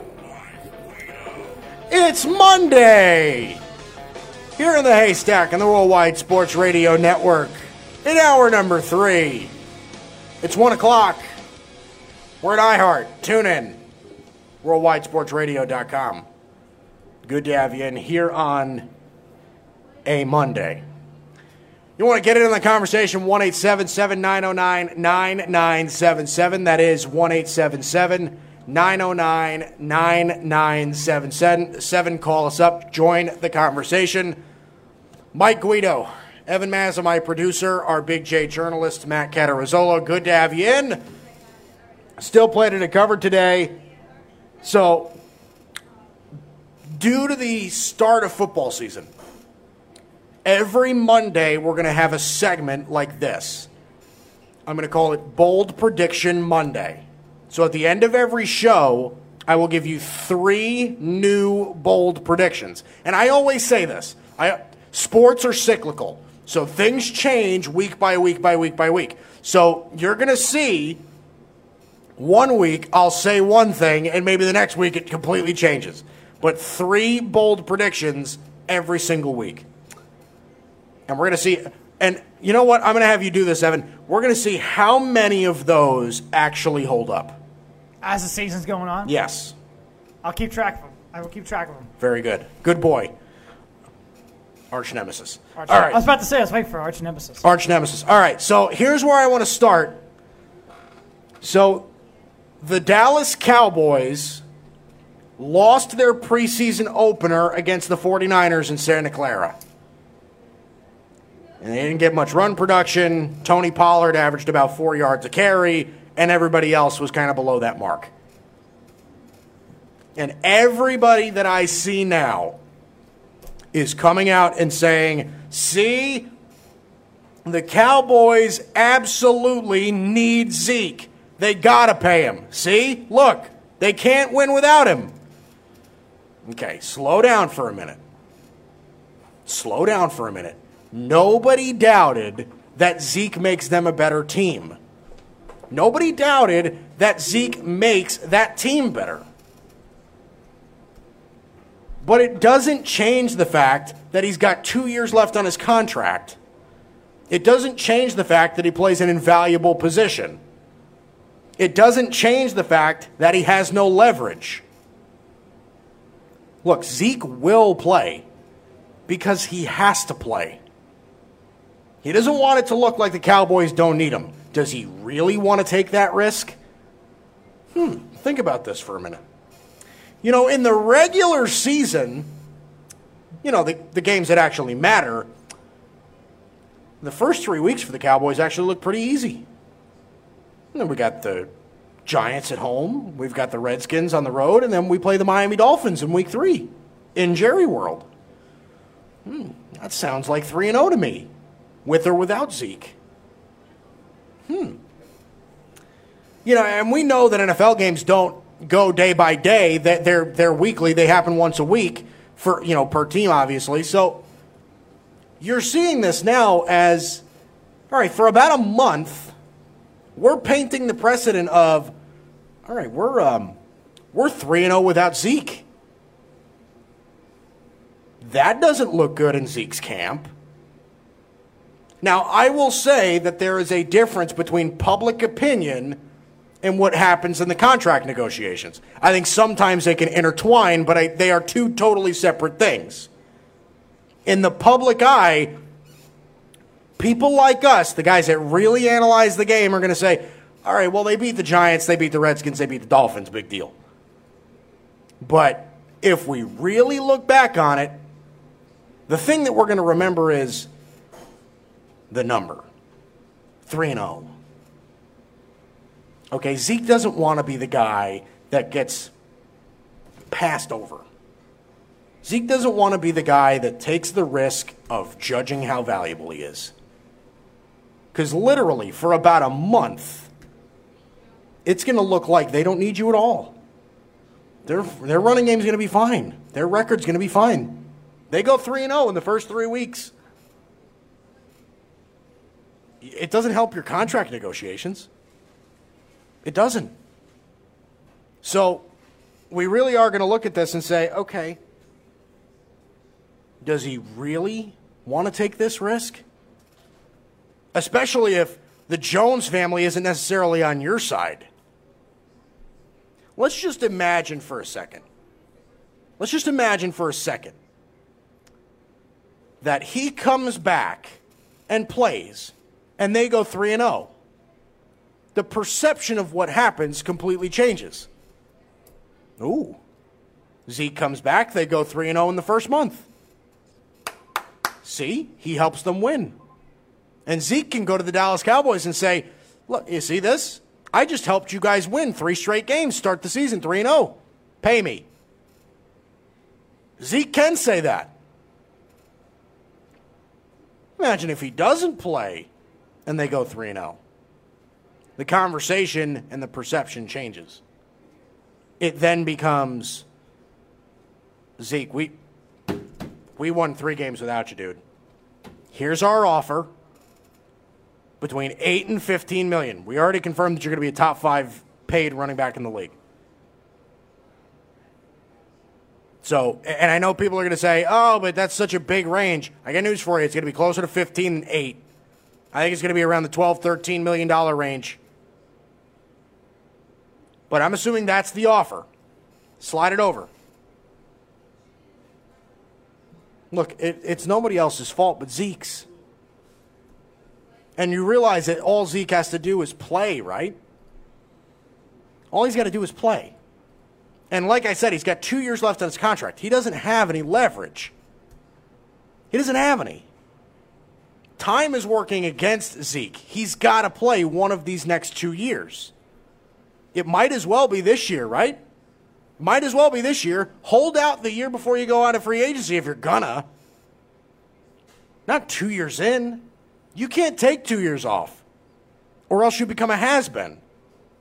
You become a wannabe. You become a chance that somebody is taking for, by the way, way less than what you were asking for. Look, it doesn't change the fact that running back is just not a very valuable position as far as the financials are concerned. It is not a fiscally responsible decision to pay running backs. It's just not. And we see it. We see it. Now look at what happens. If they do go 3-0 and Zeke doesn't play, Zeke is not only doing a disservice to himself because he's devaluing himself, but he devalues his entire position. He devalues the entire... The argument then goes the other way. Any progress that you've made is completely wiped out.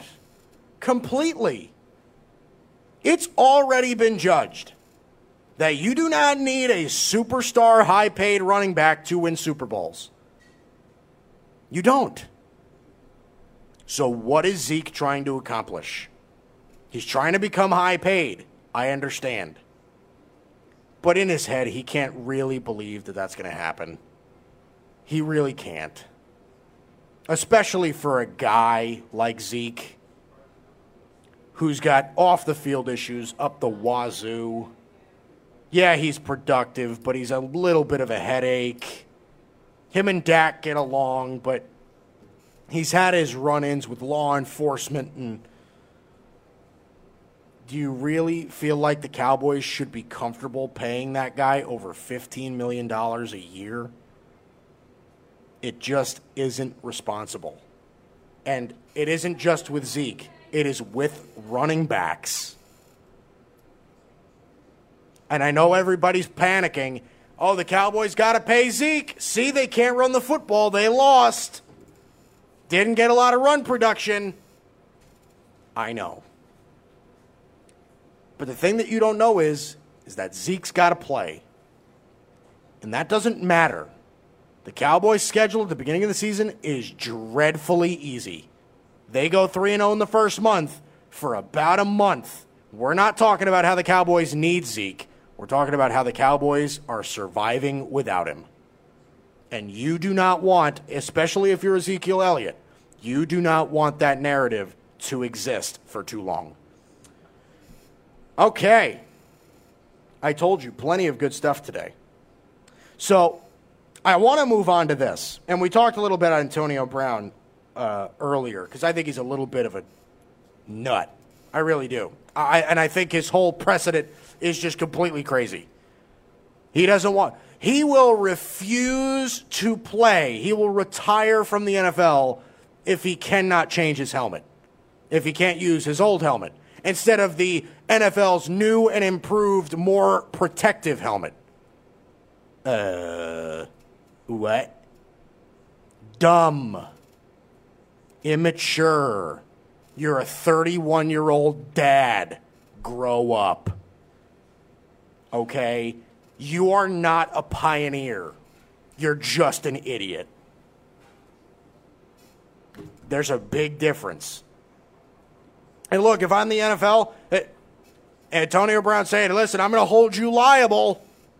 If I get hurt with this new helmet, you're going to be responsible for it. I'd be like, okay, fine. Use your old helmet. But don't come crying to me if you start waking up with headaches every morning. Look, we tried. Speaking on behalf of the NFL, we tried. We're trying to help you. But if you don't want it, that's cool with us. We're not the ones with the problem. You are. We don't want head injuries, but you're the one who it directly affects. We really going to do that? It blocks my vision. You realize you're the only guy making that claim, right? What if it was just your specific helmet? Get a new one. I'm sure the NFL would be happy to give you a new fixed helmet that doesn't have the same problem. Really. And if I'm the NFL, fine. Oh, and by the way, you know who looks really good in this situation? Big Ben. I think it's crazy. I really do. Crazy immaturity out of Antonio Brown. All right. So I kind of want to have this conversation with you, Matt, because Evan and I had this conversation on Friday with neither one of you here. So I think it applies in sports. And Evan knows exactly what I'm talking about. So the reason I was thinking about this was, and you get scared every time I say this, Paula and I were talking last night. And she is in an art class. She's in the same art class as our own Vinny Mutone. And fun. She's showing me paintings and pictures. And she's like, wow, look at this. I'm like, what is that? She's like, it's art. I'm like, really? So I feel like I'm a bad person for saying this because I don't understand abstract art. I am a guy that believes that it doesn't take a lot of talent to have, and I apologize to anybody who's listening that is like huge into art. I just don't buy the whole abstract art thing. Like I feel like I can throw paint splatter on a page and pass it off as something else. So I use the example of, okay, I'm going to take a water bottle and a tiny little Ritz cracker and put it on the table. And I'm going to take a picture of it on my table. And I'm going to pass it off as art that symbolizes hunger, and poverty, and struggle. But that to me, and I feel like an art critic would love it. And it got me thinking, like if we're talking about like Kevin Durant, because I feel like if you take Kevin Durant and he wins 2 titles with the Golden State Warriors, he wins 2 Finals MVPs. So he didn't really work that hard. He's never had more floor spacing in his career. He's never, he's never gotten the opportunity to play with a guy like Steph or shooters like Clay and Steph or a coach like Steve Kerr. If you don't understand the parameters of what happens, I feel like you get a false narrative.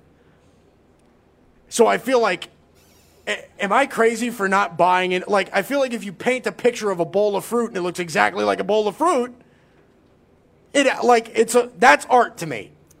You get what I'm saying? Well, I think a big thing about art is, okay, so first of all, there's a stigma attached to art where, yeah, people like you will say like, oh, well, anything can be art. This and that. But at the end of the day, art is art. Art is subjective. Art is interpretive. And there really is no clear-cut definition of what is considered art. So now, like, when you bring up, yeah, I'll put a Ritz cracker next to a water bottle. Yeah, people will, conjure up some sort of deep meaning or emotional feeling attached to whatever that is. But it doesn't. But it didn't take any effort for me to do that. Okay, but yeah, like it doesn't make me an artist. I think the art itself is not exactly what you should be focusing on. Like art is the furthest thing from that should be art is the last thing that should be taken literally. So if you like if I cut a piece of my hair off, right, and I put it on a plate and took a picture of that, you'll find 1,000 people that will find 1,000 different things on what that could mean. But what did I do? I just put my hair on a plate. It's not it's not like I meant anything. But there are people that will find meaning in it. So I know that. So what might not be the same to you is different to other people. Oh, no, look, I know that. What I'm saying is that I don't know how much talent that takes.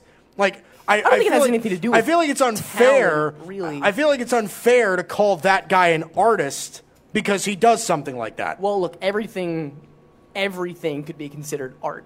What we're doing right now is technically art.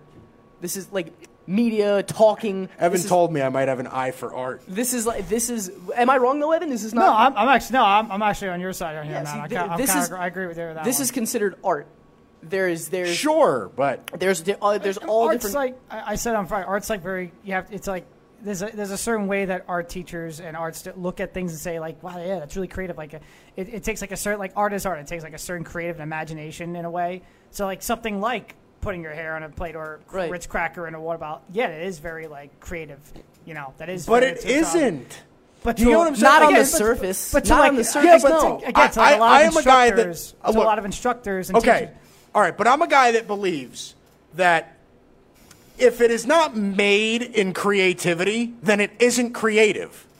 You get what I'm saying? If there was not a creative, like, motive behind it, like if I just said, all right, I'm going to take a picture of that water bottle next to your laptop, and it symbolizes everyday work life.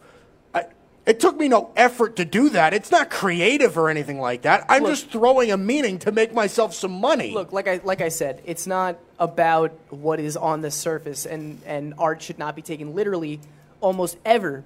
I think what needs to be considered, I feel like the artist is more important than the art. And if that artist says, this painting or this sculpture or this drawing means, A, B, and C, then we'd have really no choice but to believe them. So who are we to say that, like, no, that's not art. You're not allowed to call that art. Art is whatever the artist perceives as art. And I don't want to say, like... Do you like art, Matt? I mean, listen, I respect it. I'm not like you where I say, like, no, like, this is not allowed to be art. Like, I'm just saying. Like, well, I think the talent discrepancy is big. Listen, I hear you and I respect your opinion, and I think there are people out there that will agree with you. But, you do have to consider that art is just different. There's thousands of different kinds of art and things that could be considered art. Like, but I mean, what I don't understand is, like, why you think that someone's not allowed to call something art. So, I'm not saying that they're not allowed to call it art. What I'm saying is that what is... okay, I'll try to... I said I'll try to clarify what I'm saying. There's no clear-cut definition for what art can be considered. Like, what's the difference? Like, my main question is, like, what is the difference between one painting that's got paint splatter on it and another painting that's got paint splatter on it, but they're different colors? To me, it's just paint splatter. See, it's just paint. Exactly. You know what I mean? Do I want to say? But that's my thing. To me, it takes no talent to do that at all. Physically, no, it doesn't. But I mean, look, you're analyzing it very, like, one-dimensionally. And what I mean by that is, like, and I'm not saying, like, you uncultured swine. You're not allowed to think that that's not deeper than it is. Because I'll tell you, all five of us, the three of us, Paula and Vinny, should take a trip to an art museum, New York City, anywhere, and like take a look at art, all these pictures, everything. And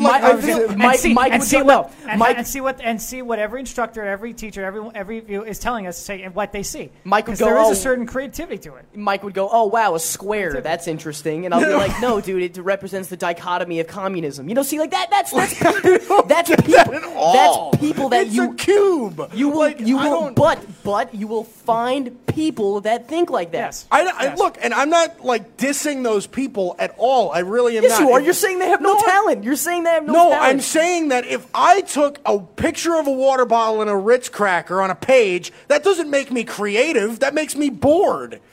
Do you get what I'm saying? Like, it doesn't make me talented. If I'm able to take, I said this to Evan the other day. If I tried to paint or draw this cafe and I made it look exactly like this cafe, exactly like it, that's talent to me. That to me is considered more artistic. Okay, but you get what I'm saying? You can't. you can't like determine whether something is art or not based on the degree of difficulty that it took to construct or create it. Okay. That I can get behind. But you're saying that you're preaching the opposite. I'm not preaching the opposite. Yeah, you are. You're saying, look, dipping a paintbrush in a thing and going like that is no. That's not difficult. No one's going to say it took guts for you to do that. No. But drawing every single detail of this cafe is hard. However, they are both technically considered art. Whether you like it or not, they're both technically considered art. Okay, but I'm going to say this. I want art to have a clear and concise message, right? So the reason I'm bringing this up, and Paula told me I'm still wondering how this all relates, like what the correlation here is. Well, it's kind of like the chicken thing that we talked about the other day. But it's kind of like... What chicken thing? How people eat 27.5 chicken. I just kind of threw that out there just for something. It's interesting. But I like that conversation. But here's my exact thing, okay? Apparently art critics go to art critics school. It's not. You can't just say they take classes to become art critics. You can't just say this painting is bad and you're an art critic. No, you need to. You can't just. That's not a real opinion on a painting. This painting is not good. That's not like a food critic saying like this muffin is not tasty. Yeah, this muffin is bad. Like no, that's not a thing. No, food critics need to have. They can't judge by taste. They have to judge by texture and a bunch of different things. But my point is that I feel like I could sit in a classroom because apparently art critics are taught what is actual art with meaning behind it and what isn't. They can determine what that is. I feel like I could sit in a classroom with the smartest art people in the world for hours upon hours, and they still wouldn't be able to convince me. Because, that's what I'm saying, is if I look at a painting of a bowl of fruit, I can say, wow, that looks exactly like a bowl of fruit. That is incredible. I can never look at a piece of abstract art with a bunch of different paint splatters and everything like that and be just like, wow, that is You're really fixated on paint splatter, aren't you? That is captivating. Paint splatter is so, such a small, division of, a subcategory of art is paint splatter. Well, look. There's so many different types of art. Well, I know. You can fixate shapes and you can do a bunch of different things. I get that. Different colors and, you can, I don't know. You do a lot of different things. I'm just saying... Have you ever been to a museum? Of course I have. Of course I have. But a real museum? Of course I have. And what was your take on everything there? Did you have a good time? Did you enjoy it? Or did you analyze and critique and criticize everything that you saw? No, I had a good experience because of the people that I was with. But I will say this. I was more impressed and I was more I'll even say this. I felt connected to more to art that actually had a clear and concise message instead of art that I have to literally analyze and break down to try to understand what they're going for. Listen, everything you see, every piece of art that you see, the artist is going to want you to analyze it and critique it as deep as you can mentally. You need to, every artist doesn't... I don't think there's a really I just artist feel like out you there need that's going to paint or draw or photograph something, and they're going to say, well, I hope people get it, kind of. Well, no, my thing is it wants to... There has to thought. be... Thought-provoking art is probably... listen, I'm not an artist, I don't know, but I would... If I was, hypothetically... and I released my work into the world, I would want it to be thought-provoking. I'm sure. People to think. Look, and I agree with that. That's the thing right there. I'm not disagreeing with you. What I'm saying is that I feel like if we're going to call you an artist, there has to be creative motive behind it. Who's we? I don't think they're searching for validation. I just think artists are the last people in the world that, are looking for, well, not the last, I mean, everyone does, but I don't think they're looking for money or approval. Okay. I think they just want, their work out there. Okay. And art is a very free, self-expressive type of work. And I think that's the most attractive feature. That's the most attractive thing about it. Well, right, but there are... it's just like anything else, too, though. There are good artists and then there are bad artists. Well, so what I'm saying is it's that, not for everybody. Like, let's say there is a professional artist that does this for a living. He owns a gallery. He displays his art. He sells his art. He does all of this stuff. He's really proud of it. Good for him. And he's an abstract artist. So he throws all these different shapes together and all of these colors and everything. And sometimes they're really pretty, and sometimes, I don't think it takes much talent, but you have a creative mind to put colors together to interpret something like you're saying, right? But then you, for example, Matt, get bored one day and say, all right, I'm just going to, and the critics love your art but hate that guy's. That's what I'm trying to say, is I can't call you an artist unless you're trying to be one. You get what I'm saying? There has to be creative motive behind it. Like, that's what I keep saying with the water bottle and the Ritz cracker. If I just take a picture of that and make it and pass it off and symbolize it as struggle and hunger and poverty and all of this stuff, it doesn't make me an artist. I didn't put any effort into it. That's all I'm saying. That's all I'm saying. I'm looking up right now the most expensive paintings ever sold, and I want to see. Man, I wish I could show you the picture and hide the amount, and you would think how much they sold for, because you would just. Oh my God! We're going to have to play that game faint. One of these days. You would faint. Okay, ready? I can. I'll give you. All right, go ahead. So the 25 most expensive. I said this is the 15 most expensive paintings ever. Okay, we ready? got like a couple of minutes, so go ahead. This is a Jackson Pollock painting sold in September of 2015. How much that go for? How much you think? See, like that to me, I don't. I'm sorry for our viewers that can't see this, but this is just an experiment. How much do you think that sold for? So for our listeners that are watching this and can't see what's on Matt's laptop, which is literally everyone. Number 17A painting by Jackson Pollock. That's what it's called. Yeah, so if you guys want to look it up. It's very jumbly in a lot of colors places. It doesn't have a clear and concise thing. I'm sure it sold for thousands upon thousands of dollars. Just guess. Give me a number amount. $50,000. This painting. I'm sure I'm not even close. I don't even know the ballpark. This painting sold for $200 million. See, that's ridiculous to me. $200 million. That's ridiculous to me. But you can't But can we say Jackson Pollock is an extremely well-known artist, right? Yes. Extremely well-known. They're not buying it because it's a good piece of art. They're buying it because it's Jackson Pollock. I said that earlier. I said the art is not nearly as important as the artist, because the artist determines what the art is and what the art means. But you argued the opposite. You argued the opposite because you were saying it's all about what you interpret, right? But that's what the artist wants you to do. Right, but what makes Jackson Pollock's art more valuable than your art? It could be the exact same painting. So it all comes back. So again, on the surface, nothing.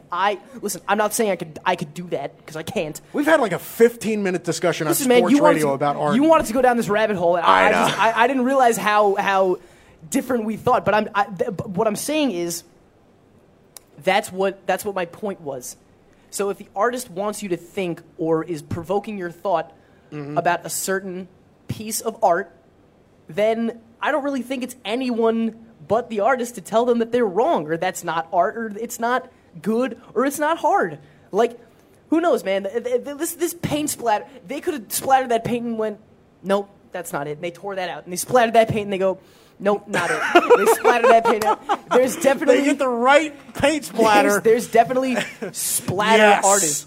I remember. Listen, I remember my one of my best friends. His name is Greg. He took me to his cousin's house one time when we were younger, and his entire room was splatter painted like that. Like instead of like a solid color, like most rooms, his whole room was splatter painted. I got to tell you, it was awesome. It was so cool. His entire room. Well, I think there's a difference between like a painting and then like the painting of a room. Yeah, I mean, listen, it's interpretive. That's my point. All right. That's what I'll leave you guys with. All right, coming up next. Nice little distraction there from sports. It's Bold Prediction Monday. So I'm going to give you 5 bold predictions. No, I'm sorry, it's not 5, it's 3. 3 bold predictions. We're going to do this every Monday. Bold Prediction Monday coming up next on the Haystack and the Worldwide Sports Radio Network. It's the Worldwide Sports Radio Network. You're listening to the Haystack Show on the Worldwide Sports Radio Network. And we're back. Haystack Worldwide Sports Radio Network here on a Monday. So Matt and I just got into a heated argument about art. You started. You missed that. I did. Well, look, I did start it. I'm not going to say that. I'm just saying. You did start it. I'm more impressed by art that looks like actual things. That's all. I think it's... I don't think I'm not making sense, but if it makes you feel any better, my fiance is ripping me apart and she's on your side. So, I don't know, maybe I'm just ignorant. That's the thing. You said, hey, look, maybe I have an eye for art. Maybe you quietly have an eye for art, but all I'm saying is this. We need Vinny and Paula since they're in the same class. I would like to get Vinny's take on this. Get their opinions on it, see what they think since they're both in the art class and everything. Because I will bring her in one day, and we will have this discussion. I'm in the agreement of Matt's side. I'm in the agreement of Matt, and all five of us should just go and take a trip to an art museum. I'm going to bring her in one day. I really am. I'm going to bring her in one day, and she's going to pile on top of what you said, Matt. All right. Let's go to the news here on a Big J journalist, Matt Catarazzolo. It's Monday. What do you got, Matt? Damn right it is. So, I didn't bring this up before, but I really should have. Okay, we're a sports radio show. We specialize in, like, football, basketball, and a little bit of baseball, but that's about it. But we should talk about this. So, this is what Simone Biles has done in the past 3 days. She's the first woman to land a double-double dismount. I don't know what that is, but it's really hard, apparently. Really hard. It's really hard. Really hard. She's the first woman to do a triple-double in competition on floor. It's not the triple-double that we think. That's ridiculous. That's really not easy. That's ridiculous. And she is now tied for the most U.S. all-around titles with 6. She's like entering the GOAT debate in, like, gymnastics. Like, she's in that conversation No, she now. is. She is. I'm like... I am waiting for the day where she scores a perfect 10 on something. Oh, it's going to happen. On some event. It's only a matter of time. And I'm not certain what events she does in gymnastics, like what her specialties are. But, I mean, that triple-double in the air on floor is insane. You want to talk about gymnastics? Like, you have to understand, there are... The most popular sports are not necessarily... They don't necessarily require the most amount of athleticism. Like, basketball, you need to be incredibly athletic. Football, you need to be athletic. Baseball, you need to be athletic. You need to be, physically gifted to play professional sports. People have to understand how incredibly nimble and flexible and crazy athletic you have to be a gymnast. Yep. I mean, that is like... my sister was one, and my God, you have to be so crazy athletic to be one. Not even physically. Like, you have to be, like, coordinated. Yeah, balanced. Now, I will say this. Simone Biles is not doing that by herself. The floor routine, the floor has springs underneath it, so you get a little bit more bounce, but still, man... Like, that's crazy impressive. Yeah, that's really... That's crazy. Crazy. And I think a perfect 10 has only been done twice in the history of gymnastics. Twice. One was recently. One was recently with that one, and the other one was Nadia Comaneci. Yeah. I can find out what it was. I forget what her name was. I remember. Oh my God, it's gonna drive me crazy. I remember I brought it up because it was up for. It was up for best play or something. In ESPY, yeah. I forget, but it was something. And I remember talking about it because it was something where we had to it was kind of like what I just did. It's like, you know what, it's not really our area of expertise, but we really should talk about it because in relevance to sports, it's pretty important. No, that is crazy. That's crazy, man. Yeah. It really is impressive. It's odd. She is maybe the most dominant gymnast ever. Kalen Ohashi, that was it. That's right. Mm-hmm. Kalen Ohashi's perfect 10. But she is maybe the most dominant gymnast ever. Yeah. Like I said, I've never seen a person or a woman dominate gymnastics like she has. I mean, we've been talking about her for 6 years or something like that. She's 22. And we've been talking about her since she was 16. I mean, Jesus, man. She is 22. She is insane at what she does. Good for her. It's very good. So, this has been an interesting baseball season. We have seen a lot, and I mean a lot of bats. Like a lot of bats this season. So, we're seeing a lot of young bats also. So, I mean, we're having a lot of these Rookie of the Year debates. And I think it would be kind of runaways if these two people played the full year. That's Yordan Alvarez and Fernando Tatis Jr. Tatis Jr. still might win it. And he missed about a month of action because of injury. Yordan Alvarez, I just think he wasn't brought up, right? I think Yordan Alvarez could still win it. Right, he can, but... Because, especially Yordan Alvarez, because there isn't really anybody in the American League that would really take it away from... I mean, Brandon Lau, I think, was the front runner before that. But Yordan Alvarez, I think, is already having a better year than him. Already. 17, he has been insane. 17 home runs, 51 RBIs. His first 10 games, he has doesn't 6 he hit home cleanup runs. for them? Yeah. He hits cleanup for them, doesn't he? I'm gonna look at, like, the Astros. I'm pretty sure the Astros lineup right now, or their rosters. They probably go Springer, Bregman, Altuve, and then Alvarez. Well, and Correa's back too now. Springer, Altuve, Brantley, Bregman bats cleanup, and then Alvarez, Correa, Diaz, Chirinos, and Reddick. Loaded. And Reddick wasn't Reddick an all-star? Or Yeah. Reddick was in the all-star voting, and he is batting 9th. Yeah.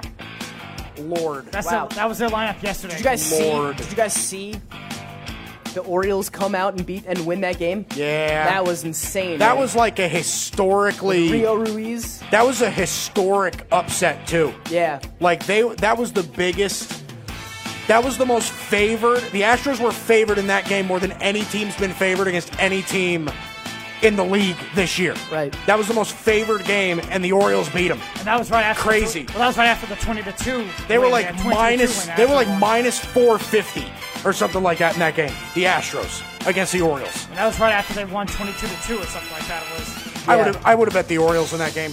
Who started that game for the O's? It was Verlander for the Astros, but who started the game for the O's? Asher Wojciechowski? Asher Wojciechowski, yes. Wow. I would have bet on Asher Wojciechowski. Hey, look, he took a no-hitter into the 6th against Boston. So he's got a 4.8 though, and he's 2-5. It's not great. Kid's a stud. Yeah. He's a stud. Wow.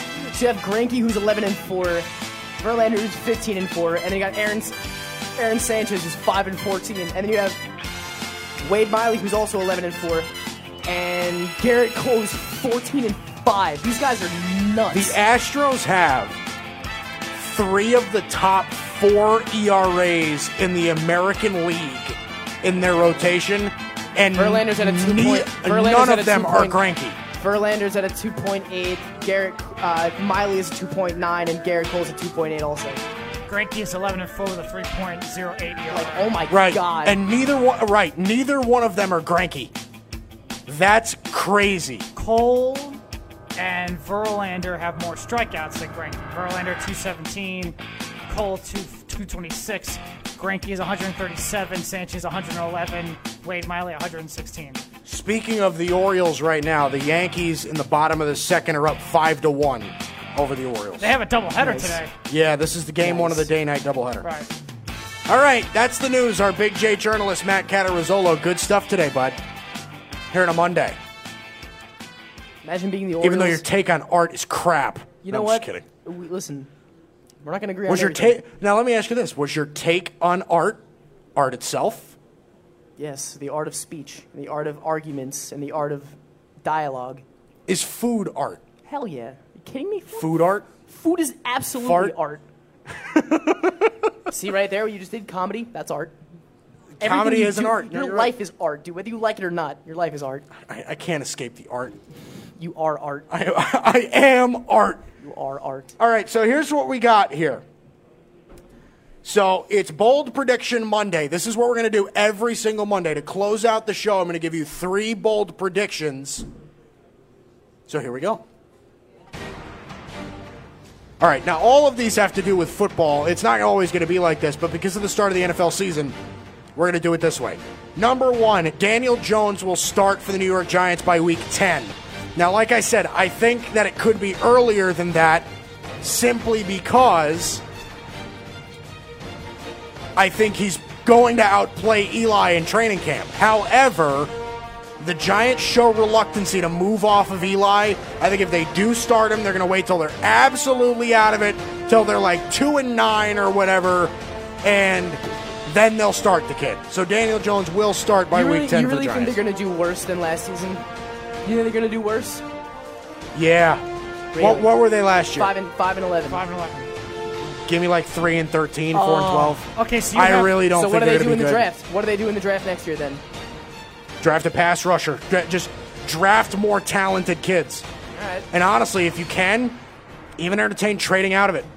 Get a ton of assets. Yeah. For a team that really wants a quarterback, go trade the pick and get a lot more. Okay. So you have Week 10, Daniel Jones starting. Week 10 for Daniel Jones. Okay, so here's their schedule. Week 1, Dallas Cowboys at the Cowboys. Week 2, home against the Bills. Week 3 at the Bucs. Don't go through the whole schedule. Well, I want to look through. Week 4, Redskins. Week 3 at the Bucs. Week 5, Vikings.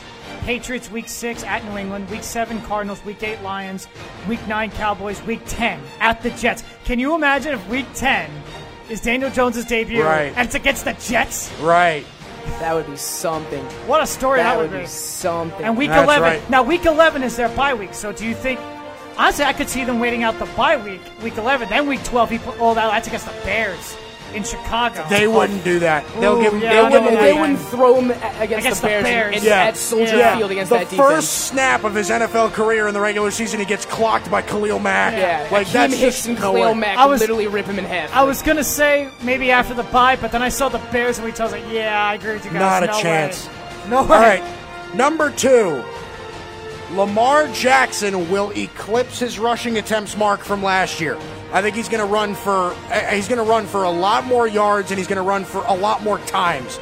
I really do believe that. He's going to have a monster running year, and I actually think he's going to show a little bit of promise throwing the football too. I really do like the kid, so he's going to run the ball a lot more. Tell me, John Harbaugh is going to run like crazy with Lamar Jackson.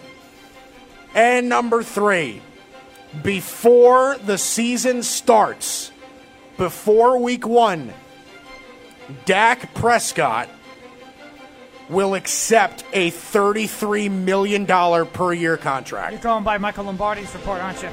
No, I'm actually not. Did he actually report that? Michael Lombardi of I think he works for The Athletic. Used to work for the Patriots and the Browns with Belichick. He said Dak Prescott turned down $30 million. Yes, he did. Yeah, no, I heard about that. You saw that? $33 million will be his contract offer, and he will take it. $1 million more than Carson Wentz, and I think he gets the deal done. So Daniel Jones starts by Week 10. Lamar Jackson eclipses his running mark of last year, and Dak Prescott accepts $33 million per year before Week 1. Bold Prediction Monday. What do we think? So for the first set we have Jackson, Daniel Jones starting. Jackson eclipsing more rushing attempts? Eclipsing more rushing attempts than last year. And Dak gets 33 million annually?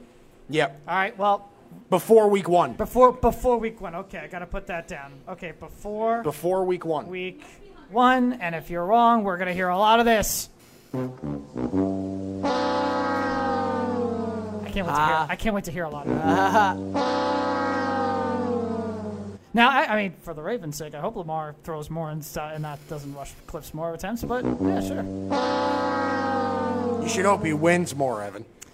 I hope Lamar Jackson wins more. But as developing as a quarterback, I do hope, and also again for just his health, I don't want him to take unnecessary shots. I don't want him to take injuries. I don't want him to get hurt. I want him to play well. I want to be a pocket passing quarterback. I want him to run, but also be smart when you're running, like Russell Wilson. Russell Wilson's really smart when he runs. Ben Roethlisberger, so et cetera, et cetera. There's a lot of quarterbacks who are smart when they run the football and take care of it. That's what I just want from Lamar Jackson. If he rushed for more, okay, but I want him to be better from the pocket as a passer. Right. And when he does take off, protect yourself. Just slide down. He didn't slide last year. That's what I took notice of. I want him to slide. He'll slide. I hope. I do. I he believe will so. slide. I agree. All right. So that's going to do it for us on the Haystack of the Worldwide Sports Radio Network. That's Big J journalist Matt Catarazzolo, my producer Evan Mazza. I'm picturing in my head Daniel Jones' debut against the Jets. And then he throws for like 340 yards and 4 touchdowns against the Jets. And then the next day later, we're saying same old Jets. That's the Jets. Yep. There you go. And you imagine. I'm Mike Guido. This is the Haystack Worldwide Sports Radio Network here, Cafe Rays in Hauppauge, New York. We'll see you. It's the Worldwide Sports Radio Network.